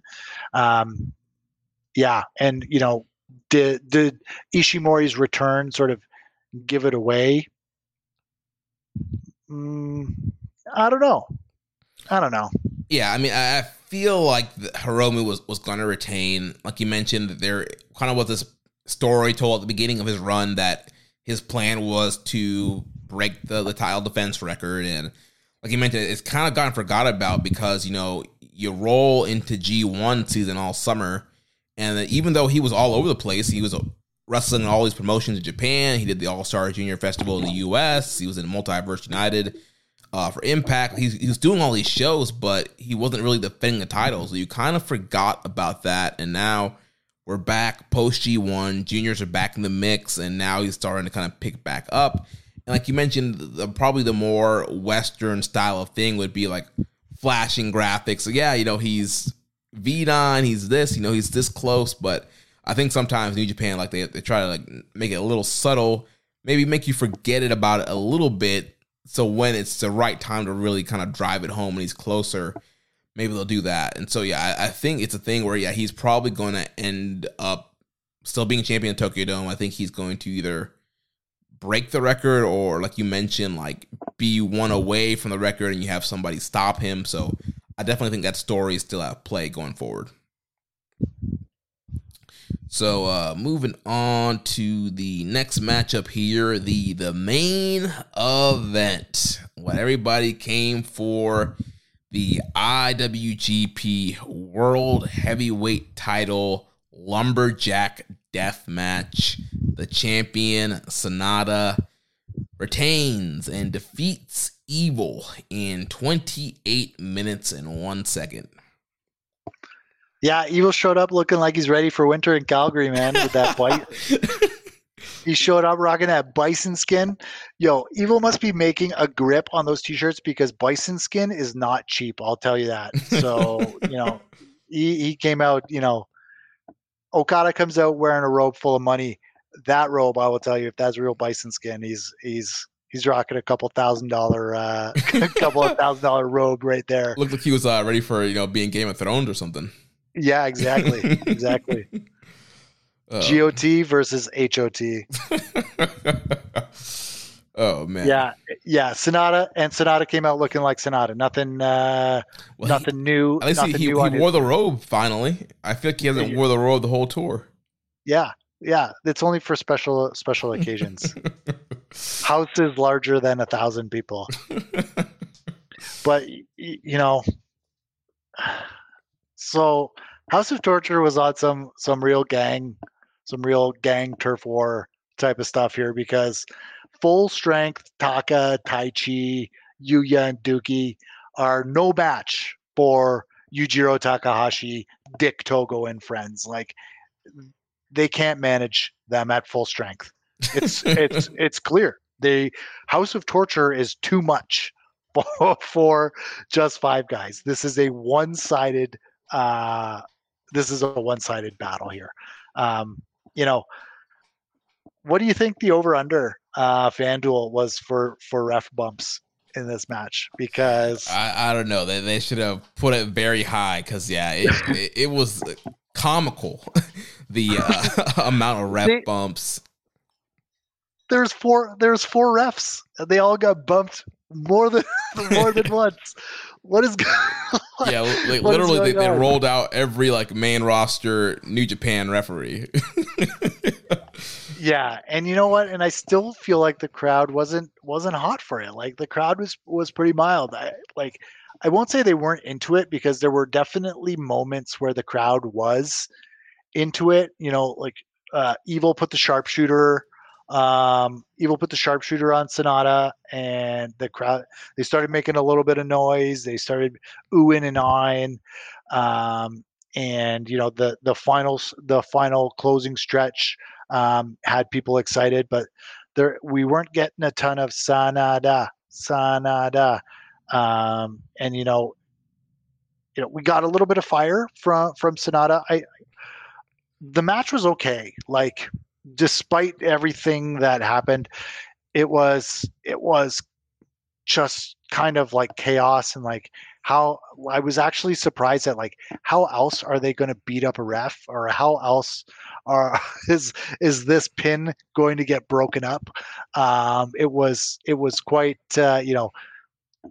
I will say this about Dick Togo: the guy has got great timing for yanking those refs out of the ring.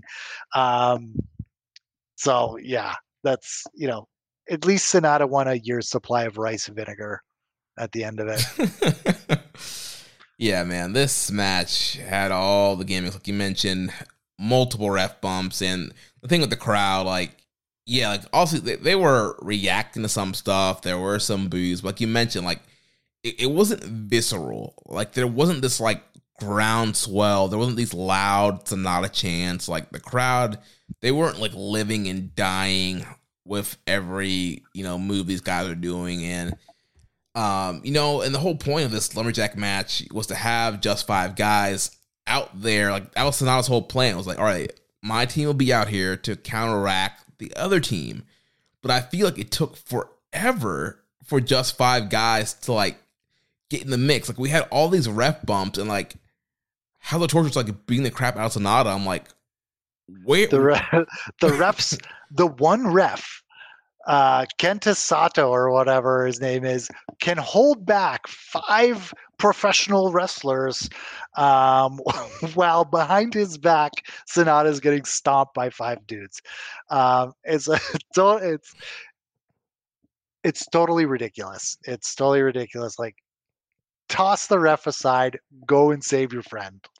Right, or even some of the points where Sonata was thrown to the outside, those guys were jumping him. Run around. What do you You don't have to wait unless that's their rules to attack the person. You should be able to go out there, make the save. So I felt like there could have been more fire on that side of things with those guys who are kind of really standing up for Sonata and kind of fighting off House of Torture. And I know that this has kind of become like the great debate in the New Japan fan base on whether or not House of Torture is actually good, whether or not it's good heat, whether they're getting reactions, X, Y, Z. And here, go ahead. Yeah, I think it's fair to have that discussion, but I think for most people's, like, at least the vast majority of Western fans' sensibilities, and like this, it doesn't kind of not, maybe it's not for us, but like we don't like it, and I think from the reactions, even on the booing side, it wasn't white hot. Like, remember we talked 2 weeks ago, there was one guy in the crowd booing, right? Yeah. And so we are, I just don't know how long the shtick can go on at the top of the card. I think it's, I think it peaked. Like, you can't put them back at the top of the card, like, for a long time. And I knew that they weren't. Like, Evil was relegated to the bottom of the card for like 2 years, almost, like ever since he lost the title, he wasn't sort of at the top of the card. They were House of Torture. They were shitting it up at the bottom of the card, and nobody could be fussed because they were having dog cage matches and stuff where, like, you didn't have to pay attention and you didn't have to be emotionally invested in the outcomes. But when there are world titles and the prestige of the organization, and like even for a fan, you want to be somewhat proud of that high-end match, right? You want to say, this is the New Japan World Championship, and that belt has a standard. It's always had a standard, and those matches are the stuff of legend. It is what people talk about. It's what people used to hunt for tapes and DVDs. They used to do all this type of stuff, and this is not a match that anyone would ever, desire to search out for. Only the true sickos would be looking for this match on DVD. And so I think for all the talk that this match is a referendum on Sonata's reign, like they were saying in the commentary, I think we can't have that reflection until after January 4th. I'd like to look back on Sonata's reign in its entirety, and without that Naito match, I don't think you can fully judge his reign. From a business perspective, I don't think you can expect Sonata to deliver Okada numbers. I don't think that's fair. Because, like, when you remember, like, the move to strap up Sonata in the first place was part of this, like, strategic shake-up that NJPW was doing, right? Post-pandemic. They're like, okay, we're going to take this time. We're going to elevate a whole crop of new competitors. We're going to diversify the top title scene.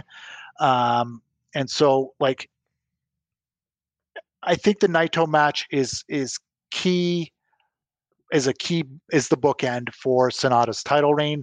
And I don't think we can fairly judge it until that one goes. Because if he has a 35-minute banger with Naito, and it draws all the emotions out of everybody, and you have that, and even business-wise, you can't look at it until you see what the Tokyo Dome numbers are. Because if Sonata at the top of the card draws a big old house with Naito, that's part of the equation. Yeah, I do think Sonata and Naito will be a good draw. There's a lot of LIJ sickos out there that will, be all about that. I want to see them have that match. But before we talk about that, this main event, let me wrap up my thoughts here. Yeah. So to all the people out there who love the House of Torture style of match, I'm happy for you. I'm glad that you got the type of match you want. Good for you. But I don't know. It's not for me. Been doing this show now since the end of 2017, and to look back at all the great IWGP heavyweight / world title matches that we've reviewed over the years. I'm talking about your Kenny Omegas versus Kazuchika Okadas, your Kazuchika Okadas versus Zack Sabre Jr., your Shingo Takagi versus Will Ospreay. Like, the list goes on and on of all these classic, great world heavyweight title matches that we've seen, we reviewed. Like you mentioned, MJ, some of those Okada Tanahashi stuff. People were before there was NJPW World, before the rise of streaming, and people are, like you mentioned, tape traders. They're searching, they're begging. You had the whole Ustream thing. Like, people were doing what they could to see some of these matches, seeing some of these epic world IWGP heavyweight title matches. There's a style. There's something that's what New Japan is built on. These great epic main events, these classic style matches for the top prize. In other parts of the card, yeah, you could have your Funny Gaga, you could have your Toru Yano doing his thing, you could have your Taguchi, shoving stuff up his butt or whatever. But when it came to the main event, when it came to the IWGP heavyweight title, you knew what you were in for. You knew you were going to see a classic bout. You knew you were going to see two of the best wrestlers in the world facing off and claim to try to win the richest prize in this sport. And this main event that they presented this morning was not that. And I'm sorry. Like, you can say all the good stuff you want about Evil and the booing and some of the reactions. Like, this match, like you mentioned, this is a match. Like, if this match was for the KOPW title, I'd have been like, you know what? It was fine. Wacky, goofy KOPW title on the undercard of a Destruction show. Fine. But no, this is a Ryogoku Sumo Hall. You can look back at some of the epic classics that happened in Sumo Hall, some of the great title defenses that happened on Destruction tours. Like, this was no Kenny Omega versus Tomohiro Ishii. And I know people might say, oh, well, that's kind of played out. You got to try something new. But I'm sorry. When something's hitting, when you have the magic formula, you don't have to try something new. Do you see McDonald's coming out here trying to reinvent the Big Mac? Like, yeah, they might do some seasonal kind of gimmick, but at the end of the day, their top draw is the Big Mac, and that's what they're pushing. Like, you don't come out here and reinvent the wheel. It's the IWGP World Title. Hulk Hogan said it best. It's not a toy. It's not a trinket like other world titles. This is supposed to be the top title in professional wrestling, in the top professional wrestling promotion in the world. And that's not what this title has been treated like, especially with this feud with Evil. I thought this was a disgrace in the legacy of great world title matches. And, I thought this was even worse than the Evil Naito stuff in 2020. And that was bad enough. And I think the thing that made that work was the fact that the crowd was so behind Naito. You did have those visceral Naito fans that just wanted to see him beat Evil so bad, but you don't have that same kind of support that Naito had for Sonata. It's just not there. And so you lack that. You throw in all this shenanigans, the 4 ref bumps, Red Shoes down, Kento Sato, Marty Asami, like, all these guys are out. Just 5 guys barely fighting back. The garrote wires, the low blows, Dick Togo pulling the ref out at 2. I'm just like, and I get it. That's their shtick. Maybe I shouldn't be bothered by it. Maybe I should just kind of be like everybody else and pretend that, this is fun. This is entertainment. Like, no. Like, if I want to watch goofy world title matches, I'll turn on AEW right now, because their world title scene is not much better right now. And I really hope that this is the end of whatever that they're doing with the world title here in New Japan, and this whole Sonata Naito stuff can kind of get us back on track. Preach. Preach. Oh man. Yeah, I felt like I was being a little bit too negative a couple of weeks ago, so I toned it down. I was trying to find the positives. I didn't want to be a negative Nancy, so thank you, Jeremy, for perfectly encapsulating what us as the Western fan, and I'm pretty sure that there are Japanese fans, Eastern fans who feel exactly the same way. There is no way, no chance that you could fill up any arena with Evil at the top of the card doing what they're doing. And it is the same shtick over and over again. It is tiresome. It's even lost. It loses its heat because it's repetitive. And it's there's just nothing else there. So I agree, and I'm with you where it's thank goodness we are putting this behind us, because it is not reflective of what those four letters IWGP mean. Because when you talk about IWGP championship matches, what you think of is quality. Mm-hmm. That is what this product is. If above anything else, it is quality. And that's kind of what attracts most of us to this product, because it's not the weekly episodic TV where you're following it every Wednesday night or every Monday or whenever you're watching your TV. You're watching a different product, and you're watching these Korakuen shows, or even at the whatever cultural gymnasium, Ryogoku Prefecture, community family center that they're doing these shows in, and when all the lights are on and you can see everybody around there. It's not a atmosphere that's conducive to like television, right? You're not showing this kind of stuff on a TV, but we still sit here and watch it because of the quality. And this match was not quality. It's not. I don't even know how this idea gets past the fictional IWGP booking committee, or like the folks that are behind the business, like even the business guys. Like, if you're still struggling to sell tickets, like, why are you putting this at the top of your card?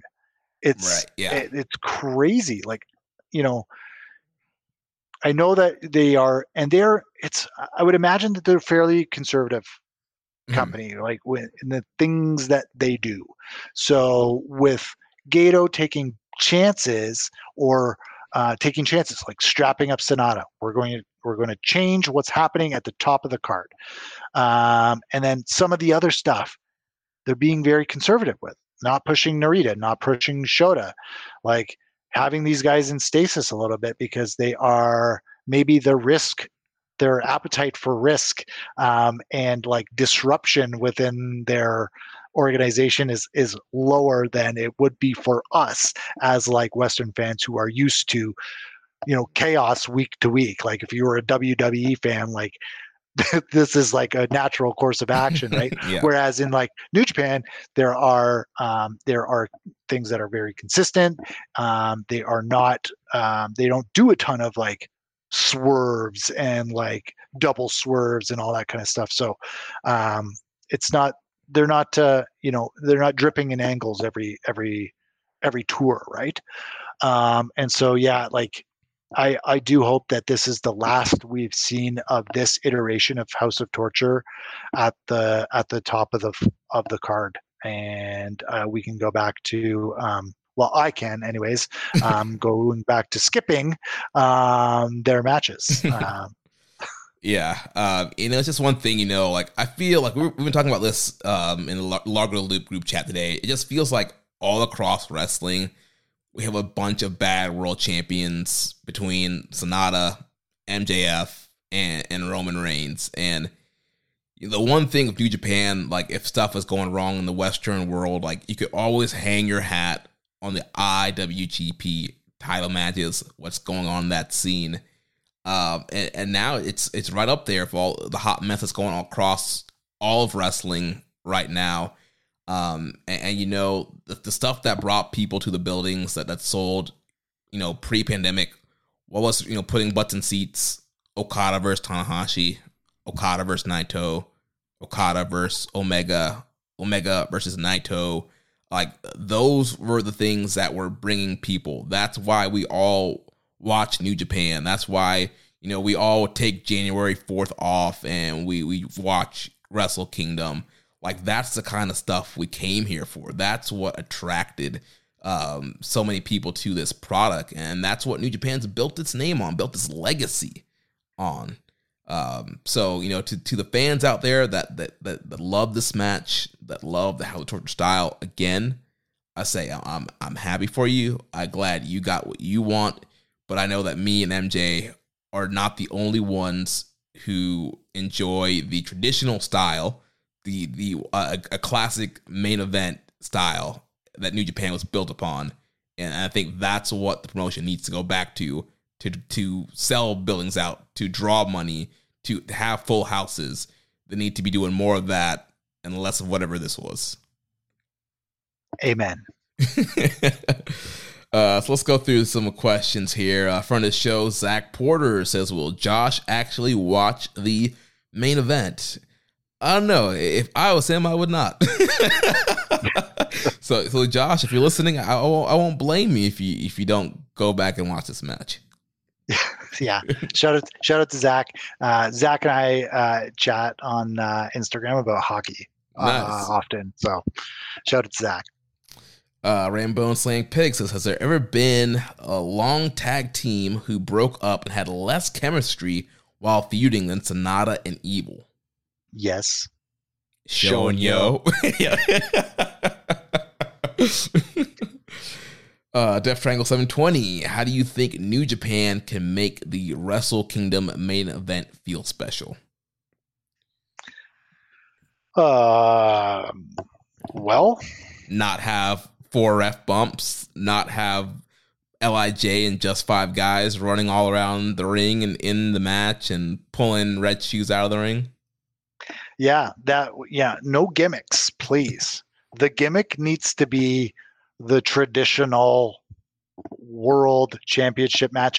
I will even take a 40-minute match. I know that we were complaining about the world title scene going too long, and that, you know, Sonata had shortened that down a little bit, which is another like strategic move by the organization that is, you know, catering to a certain noisier group of fans that are saying, man, these 45-minute matches, like the 45-minute matches with like Jay White and stuff, like, it's kind of tough to get through. You know, let's have them shorter, a little bit faster. So hopefully want to see something with pace. I want something to sink my teeth into. I need to be emotionally invested in the outcome of this match.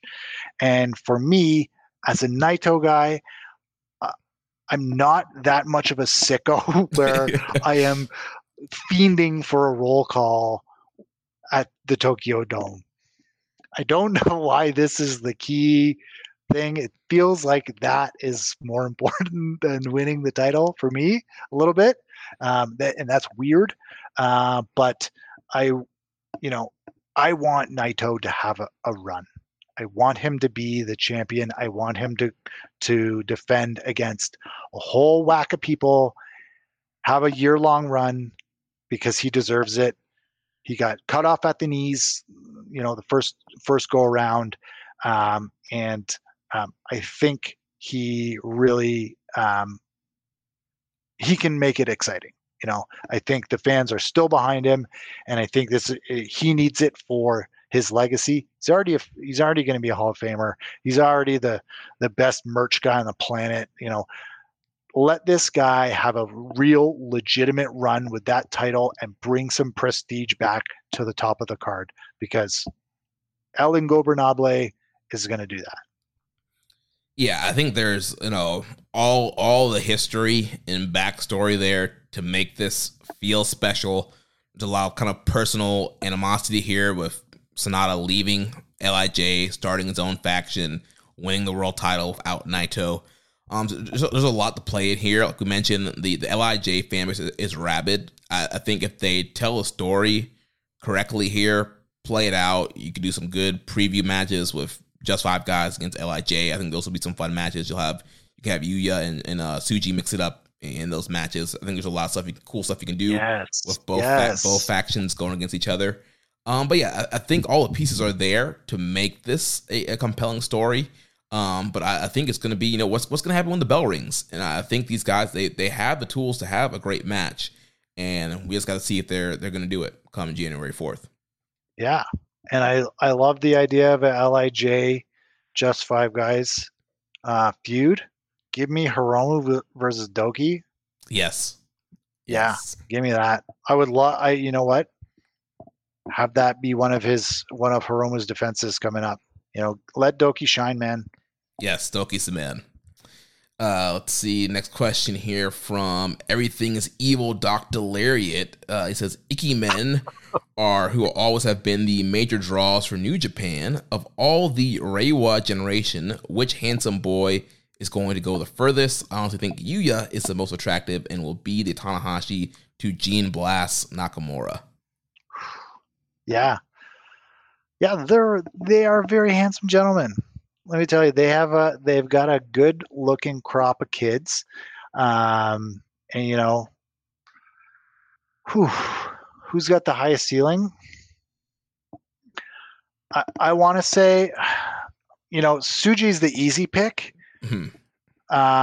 But I think Shota probably has the highest long-term ceiling. I need to see more from Uemura. Being good looking and built isn't it? You need the Tsuji charisma. You need something special about you. Otherwise, you're Sonata, right? You're a 4-tool player rather than a 5-tool player. Yeah. Yeah, I mean, I don't know. For me, right, I'm a Tsuji guy right now. So far, out of all the guys coming back, he's displayed everything that you need. So yeah, I'm full stock on him right now. He also asks, what do you think stupid Sexy Sonata will do post title run? Well, we talked about this before, and we'd love to see him back in the tag division. Maybe tagging with Yuya now that he's there, and because I want to see Taichi in some singles runs. But if we get a Sonata Taichi, brochachos situation, I'm also here for that as well. I think Sonata will do better in the tag team division. I know that may relegate just 5 guys a little bit as a faction, but I think it's kind of necessary. It's a necessary thing for that group. They had an opportunity, and they put all their cards in Sonata's basket, right? And he, the rest of the guys haven't been elevated with him. I think we were all hoping for Tsuji to have a run, or not Tsuji, sorry, Doki to have a resurgence here. I think we were hoping to see Taichi blossom a little bit more, but some of these things got cut off in this House of Torture feud, right? Mm-hmm. Everything got paused. So yeah, that's what I'm hoping for, anyways. Yeah, I think the real test of whether or not this push worked for Sonata is what's going to happen post title run. Because we saw what happened with Evil in 2020. He lost a belt and plummeted down to the mid-card opening of shows. And this was the first time that Evil's been back in a big main event like this since then. So the real things the follow-up, is when Sonata loses the belt, is what was done going to be enough to sustain him to have top-of-the-card feuds going forward? Or is he going to tumble back down and be in the mid card, be the same old Sonata that we're used to, just that he's wearing, just Five Guys colors. Yeah, I think the challenge with Sonata is that for him, he had that the story that he was telling was like, I have hit rock bottom. I am losing to a bunch of guys I shouldn't be losing to. And Tai Chi like lifts him up and awakens something inside of him. So he's told that, like, he's had that narrative arc.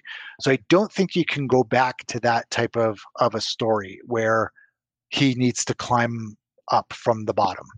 I think he needs to be at a level where he's a Zack Sabre Jr. level, right? Where he's always a credible threat, can always beat anybody at any time, and he gets hot and goes on a run and can compete for a major title, or hold a U.S. title and elevate it. That's going to be the test for Sonata and his career, who he is as a professional wrestler for the rest of his, days. Is he a top of the card player? Is he a guy that can carry a belt and have great programs and put butts in seats, whether it's the top draw or as one of these secondary belts? Can he do that? Because I don't think he can go. He can't do the Drake started from the bottom situation again. Yeah. Some set of questions here from the Dark Soldier. It says Jay White has stolen the AEW belt from MJF. Should Max learn from Sonata and not care that his belt was taken from him? Yeah, it's a weird thing that's happening right now, and like, why Jay White doesn't even seem like the kind of type of guy that is a belt stealer. But like, I don't know, did he do it in New Japan? Did he steal people's belts in New Japan? I can't really. I mean, I'm sure he's like held a title, like laid out Okada and held a title over him, but he never took it until he won it. Yeah, kept it captive and pretended he was like he was the champion. Like, this is a direct ripoff of what Evil is doing. Like, is Evil like the influencer? Is he the catalyst of pro wrestling? Maybe he is. He also asked, would you say Kanemaru's heel turn is one of the top 10 anime betrayals? Anime betrayals? Yeah. I like anime, but I'm not deep into the game like that. I can't pull references out like that. Like, I'll watch a good one, but like, yeah. Is it a top 10 betrayal for me? Maybe a bottom 10. There's probably been I could probably, if I thought about it, could think a bunch more top betrayals. Yeah. I don't know where it ranks, but I mean, it was definitely a great, the whole angle was great. Young Boy's mind was blown. We were all blown, that they worked, a serious injury, used the black and white lie to mark to trick us. And yeah, I mean, it was definitely a really good betrayal. Yeah. Let's see. Next question here. He says, talking about being lucky with just Five Guys is, had Yuya not gotten the pink slip in Impact, he'd still be there and the group would remain just 4 guys. Had Kanemaru not turned heel, it could have been just 6 guys. Funny, ain't it? I guess so. I don't. I'm not sure that I understand the question. I don't know if there's some deep references in there. I think he's just playing off of dumb wrestling logic. Like, if Yuya doesn't get fired, like, he doesn't get to be the 5th guy. So would there actually be a 5th guy? Will there be 4 guys? But then if Kanemaru doesn't turn and Yuya gets fired and comes over, then there's 6 guys. Like, there's all this kind of like dumb wrestling logic that you could play with if you wanted to. There certainly is, and like, we're grown men talking about these fantastic stories. Like, my wife looks at me like, you are just like, how do you do this? How do you watch these things? Are you seriously have to spend 5 hours watching wrestling today? I was like, no, I'll put it on like 1.5 speed, and it will be not as it will not be 5 hours. And so it's dumb wrestling logic. It's hilarious. It's what we're into this fantastic sport for. But yeah, the number in just 5 guys. Why can't they be just guys, just some guys, and like just a couple of guys, a couple of guys, a couple of beer. Then they can't do the grift. They can't, put out new shirts. Drop a member, sell the old shirts, get another member, bring back the new shirts. Like, it's all a grift. Yeah, it is a big grift. I believe that wholeheartedly. Rambo and Slab Pick says, on paper, this card didn't look like the most exciting, but I feel like it mostly delivered -3 matches. Main event, Loa Owens, Tonga Finley. Did the juniors save this card? I felt the junior tag match way over-delivered, as did the junior title 3-way. Yeah, the junior matches are, they rarely under-deliver, and maybe that's a function of like expectations just not being set, except for like a Hiromu match has certain expectations that come with it. But yeah, this card definitely, was pretty good. I'm surprised he didn't like Finley and Tama Tonga, or is that I don't know. I haven't been online today, so I don't know how people feel. Is this like a common? Is this a common sentiment? I haven't seen a ton of people mention that matchup. I know people are just kind of over Finley in general, and not really big on his heel turn and what he's been doing lately. And I know, a lot of people are not really into the whole him and Tama Tonga feud. So, I'll look and see what other people are saying. Yeah, I mean, I understand that, but I think Finley can do it. Like, I feel like this match delivered. Like, for what David Finley is trying to do, to be this like savage and like vicious guy, he's sort of achieving that, and like putting on a pretty entertaining match while having this hard hitting, plunderish type of match. So I don't know. I'm surprised. I'm surprised that he's low on that, but I enjoyed it. So yeah, I mean, overall, I mean, this was a fine card. Like, this is not a show of the year candidate. I probably won't remember this show a few months from now. So yeah, I mean, it is what it is. Like, on paper, it wasn't that great. I did think, the junior 3-way was really good. The junior tag was really good. I thought the Never Six Man. I think for me, the Never Six Man is probably my match of the night on this card. So there was definitely some stuff on here. I feel like the card could have been trimmed down a bit. Like, did we need LIJ versus United Empire round 20? I get wanting to kind of debut Uemura ahead of time, but could you not just have debuted him like at the end and totally agree cut that agree match? Totally. So there was some fluff that could have been cut. But yeah, just kind of a C show that is not going to really be remembered besides having a horrible main event. Yeah. That's really what it will be known for, is having one of the worst IWGP heavyweight title matches of all time. Yeah.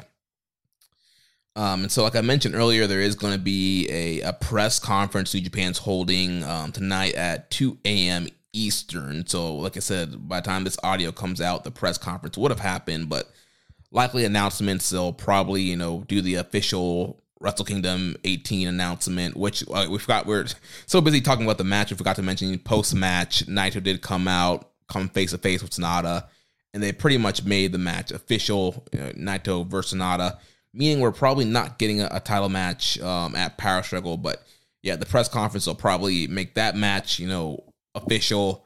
We'll probably get the teams for Super Junior Tag League, as well as the schedule. We'll get the full card for Royal Quest 3, and then we'll probably get the rest of the card for Fighting Spirit Unleashed, as well as maybe some matches for Power Struggle. So stay tuned for that press conference, and we'll cover all that stuff next week on the show. And next week we will be reviewing Royal Quest 3. As of this recording, we only have 5 matches. Just 5 matches. El Desperado versus Trent Seven, Yota Tsuji versus Luke Jacobs, Eddie Kingston, Hiroshi Tanahashi, and Michael Oku versus Hanare, Jeff Cobb, and TJP, Tomohiro Ishii versus Shingo Takagi, and what I'm guessing is going to be the main event, the IWGP US/UK heavyweight title match. Will Ospreay defends against the NJPW World TV Champion Zack Sabre Jr. NJ, thoughts on the matches that we have so far? This is a card. This is a sick card already. Like, these 5 matches, I'm ready to tune in. Now, how do we tune in to this one? Is it going to be, do we have to pay for this one? Yeah, so this is going to be airing on Rev Pro on demand. So if you want to watch the show live, you have to order the Rev Pro streaming service, and then it will be up on NJPW World probably a week or 2 after the show happens. All right. Well, maybe I'll have to drop some pounds on the UK stream. So this looks sick. Ospreay's Sabre is going to be fire. Tsuji, Luke Jacobs. I haven't seen Luke Jacobs wrestle before, but all I've heard are good things. So yeah, Luke Jacobs is dope. Him versus Ishii from Rev Pro, and the show before, All In. Incredible, like, great stuff. So him and Tsuji's they're gonna tear the house down. Ishii and Shingo, we know what they can do. Like, they're gonna tear the house down, and we know what Ospreay and Sabre can do. So yeah, this card is looking really great. And you know what? Like, I know people like to kind of shit on Trent Seven, but him and Desperado are, I would say, don't sleep on that match, because Desperado is a sicko. And I've seen Trent Seven have some really good matches in WWE UK, and he was in a tag team, right? Mustache Mountain with Tyler Bate. They had banger matches too. So I think hopefully he comes in fighting shape, ready to go with Despy, and don't sleep. Yeah, I mean, Trent Seven's like Despy in the fact that they won't fear risking their bodies to have a great match. He's taken some crazy bumps over his career. So yeah, both these guys, I could see them doing some wild stuff to have a really fun match. Well, that's going to take us into the news. So we had it made official that Eddie Kingston will be defending the strong openweight title against Hanare at Fighting Spirit Unleashed, as well as Julia will be defending the NJPW Strong Women's Championship against Hyan. So that's Fighting Spirit Unleashed, October 28th in Las Vegas. We had some names announced for the Texas tapings coming up for the Texas show, Lone Star Shootout. So John Moxley, Tetsuya Naito, Mystico, David Finlay, Kenta, and Ultimo Guerrero have all been announced for the November 10th show in Garland, Texas. Walker Stewart, who we've talked about on this show and kind of talked about his role as English commentator, he announced officially that he will debut as an announcer on the 10/28 Fighting Spirit Unleashed show in Las Vegas. So looking forward to his debut. He'll be calling the show with Veda Scott, and then I believe going forward, he'll be heading to Japan and covering English commentary for New Japan going forward. Like I mentioned earlier, Josh Alexander will face Will Ospreay the day after Bound for Glory at the Bound for Glory Fallout on October 22nd at Cicero Stadium in Chicago. If Alexander wins at Bound for Glory, it will be a world title match. And then last piece of news here, on October 14th at MLW Slaughterhouse, our good friend Rocky Romero will face the MLW middleweight champion Akira. The strategic partnership in action. That's right. Then last few questions here from the Dark Soldier, and we'll wrap things up. So he says, guys, is it more likely that we have Adam Copeland, who we all know is Sexton Hardcastle, appearing on NJPW television to fight Okada, that it is to see both women's championships of NJPW appearing in NJPW programming? Dirty question. Big Cope.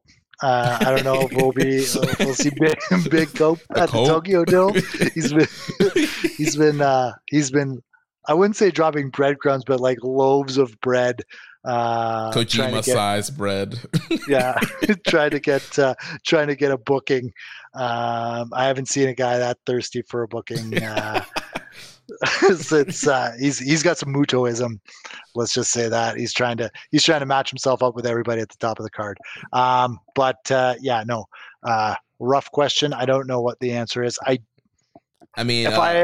If he's not counting U.S. shows, I don't know. Also, like I mentioned, we're going to see Julia in High End at the end of this month. But if he's not counting, if he's talking like straight up domestic New Japan, I'm guessing maybe Wrestle Kingdom. We'll see the IWGP Women's Championship probably in the opener or the pre-show. Yep. What about the Strong Championship? Who knows? Aren't these titles on two of the greatest women's wrestlers out right now, like Mayu Iwatani and Julia? Yeah. Like, aren't these the biggest draws in Stardom? Aren't they the two like top draws? They're two of the top stars. You would think that. Yeah, you would want to feature them more on shows and do bigger stuff. I mean, I'd be down for champion versus champion at the Dome. Julia versus Mayu. A double gold dash. Oh man, yeah, something like that. Let's see. He also asks, why isn't Tom Lawler on any of the shows? Guy has charisma and talent and employed as far as we know, yet he's been completely absent. What's going on? I don't know. Money? Yeah, from my understanding, with New Japan's financial position, they've had a hard time bringing in more foreigners like they would normally do. They kind of have to pick and choose, and for whatever reason, Tom's just not a guy that they choose often. I thought it was kind of head-scratching that they didn't bring him in for G1 and only bringing him in for those Independence Day shows. I think Tom's great. I feel like he has a ton of opportunities that kind of get pulled from him due to sicknesses and injuries and stuff that doesn't out of his control. So I think the guy just needs a break, whether it's in New Japan or ends up being AEW. But yeah, he's definitely, like we were talking about the Never title, like he's a great guy to get in that Never division. Yep. I'd like to see him in the New Japan Cup, see how he does. You know, he had a great G1, like he acquitted himself absolutely fine, deserved another run. So let's hopefully, if they're back in a position, if Sonata draws a huge house, maybe we'll see Tom Lawler back in for the New Japan Cup. Yeah, let's get him in the Rambo. Let's get him a Tokyo Dome payday. Yeah, how about that? Then he says, to end my question, can you guys please release a questions thread not so close to when you record? So many times when I remember I have to send it in my questions, it's too late because it's barely 2 days to when you post it on Reddit. At least 3 days can be of help. Yes, we will try better, but it's one of those things where like the main show that we're covering was today on Monday, so I wasn't really expecting people to have questions because the show happened today. So that's why I threw it up like after the show was aired. But once, depending on the timing, I will try to get the threads out there ahead of time. You can always email me. Barry Walsh emails me all the time. Jeremy@socialsuplex.com to get questions in. Also, we have a Discord channel, our Discord daddy right here. MJ he will welcome you. You can drop questions in there all throughout the week, and we can add them to the rundown. But we still will try and get the Reddits up there too. Yeah, as well. You don't have to wait, baby. Come on the Discord. Well, that's gonna wrap it up. We're gonna push off recommended match of the week until Josh comes back, and actually he might be out for next week show as well. But I do have a guest lined up for us next week as well. Suit Williams from Voices of Wrestling will be joining me next week. We will review Royal Quest 3 and we will preview Super Junior Tag League. MJ, thank you for coming in, filling in, taking your Thanksgiving day to be here. Hopefully you don't get too much heat with the wife and the kids. I saw them doing a run-in, giving you some love. So hopefully there's not too much heat on you from this. No, hopefully not. And, thankful to be here. Always a pleasure. Hope to be back sometime soon. Definitely. Well, that's going to wrap things up for us here this week. Like I mentioned, next week we will review Royal Quest 3. We'll preview Super Junior Tag League and cover all this news in the world of New Japan Pro Wrestling. So if you enjoyed today's show, please consider making a donation. Visit socialsuplex.com/donate and click on the donate button under the Keeping It Strong Style logo. Make sure you connect with us on social media. On X, the show is at KI Strong Style. You can follow me at Jeremy L. Donovan. You can follow the network at Social Suplex on Facebook, facebook.com/Social Suplex. On Instagram at Social Suplex. On Reddit, I'm the Pro Black Guy, just keeping a strong style. You can email me, Jeremy at socialsuplex.com. Check out all the other shows that we have here on the Social Suplex Podcast Network. One Nation Radio, hosted by Rich Latta and James Boyd. All Things Elite, hosted by Floyd Johnson Jr. and Austin Samowitz. And there will be some new shows joining the network later this month. I believe there's going to be one that's going to start recording this week. So make sure you're subscribed to the network feed. You're not going to want to miss that out. It's going to be a familiar voice that's been on this show, launching a show on the network. So you're going to want to make sure to check that out. Should be probably coming out next week. So subscribe, support the network, support all the shows here. So don't forget to subscribe and leave a rating and review. And we will catch you next week on Keeping It Strong Style, the ace of podcasts. Thank you for listening to Keeping It Strong Style. We'll see you next time.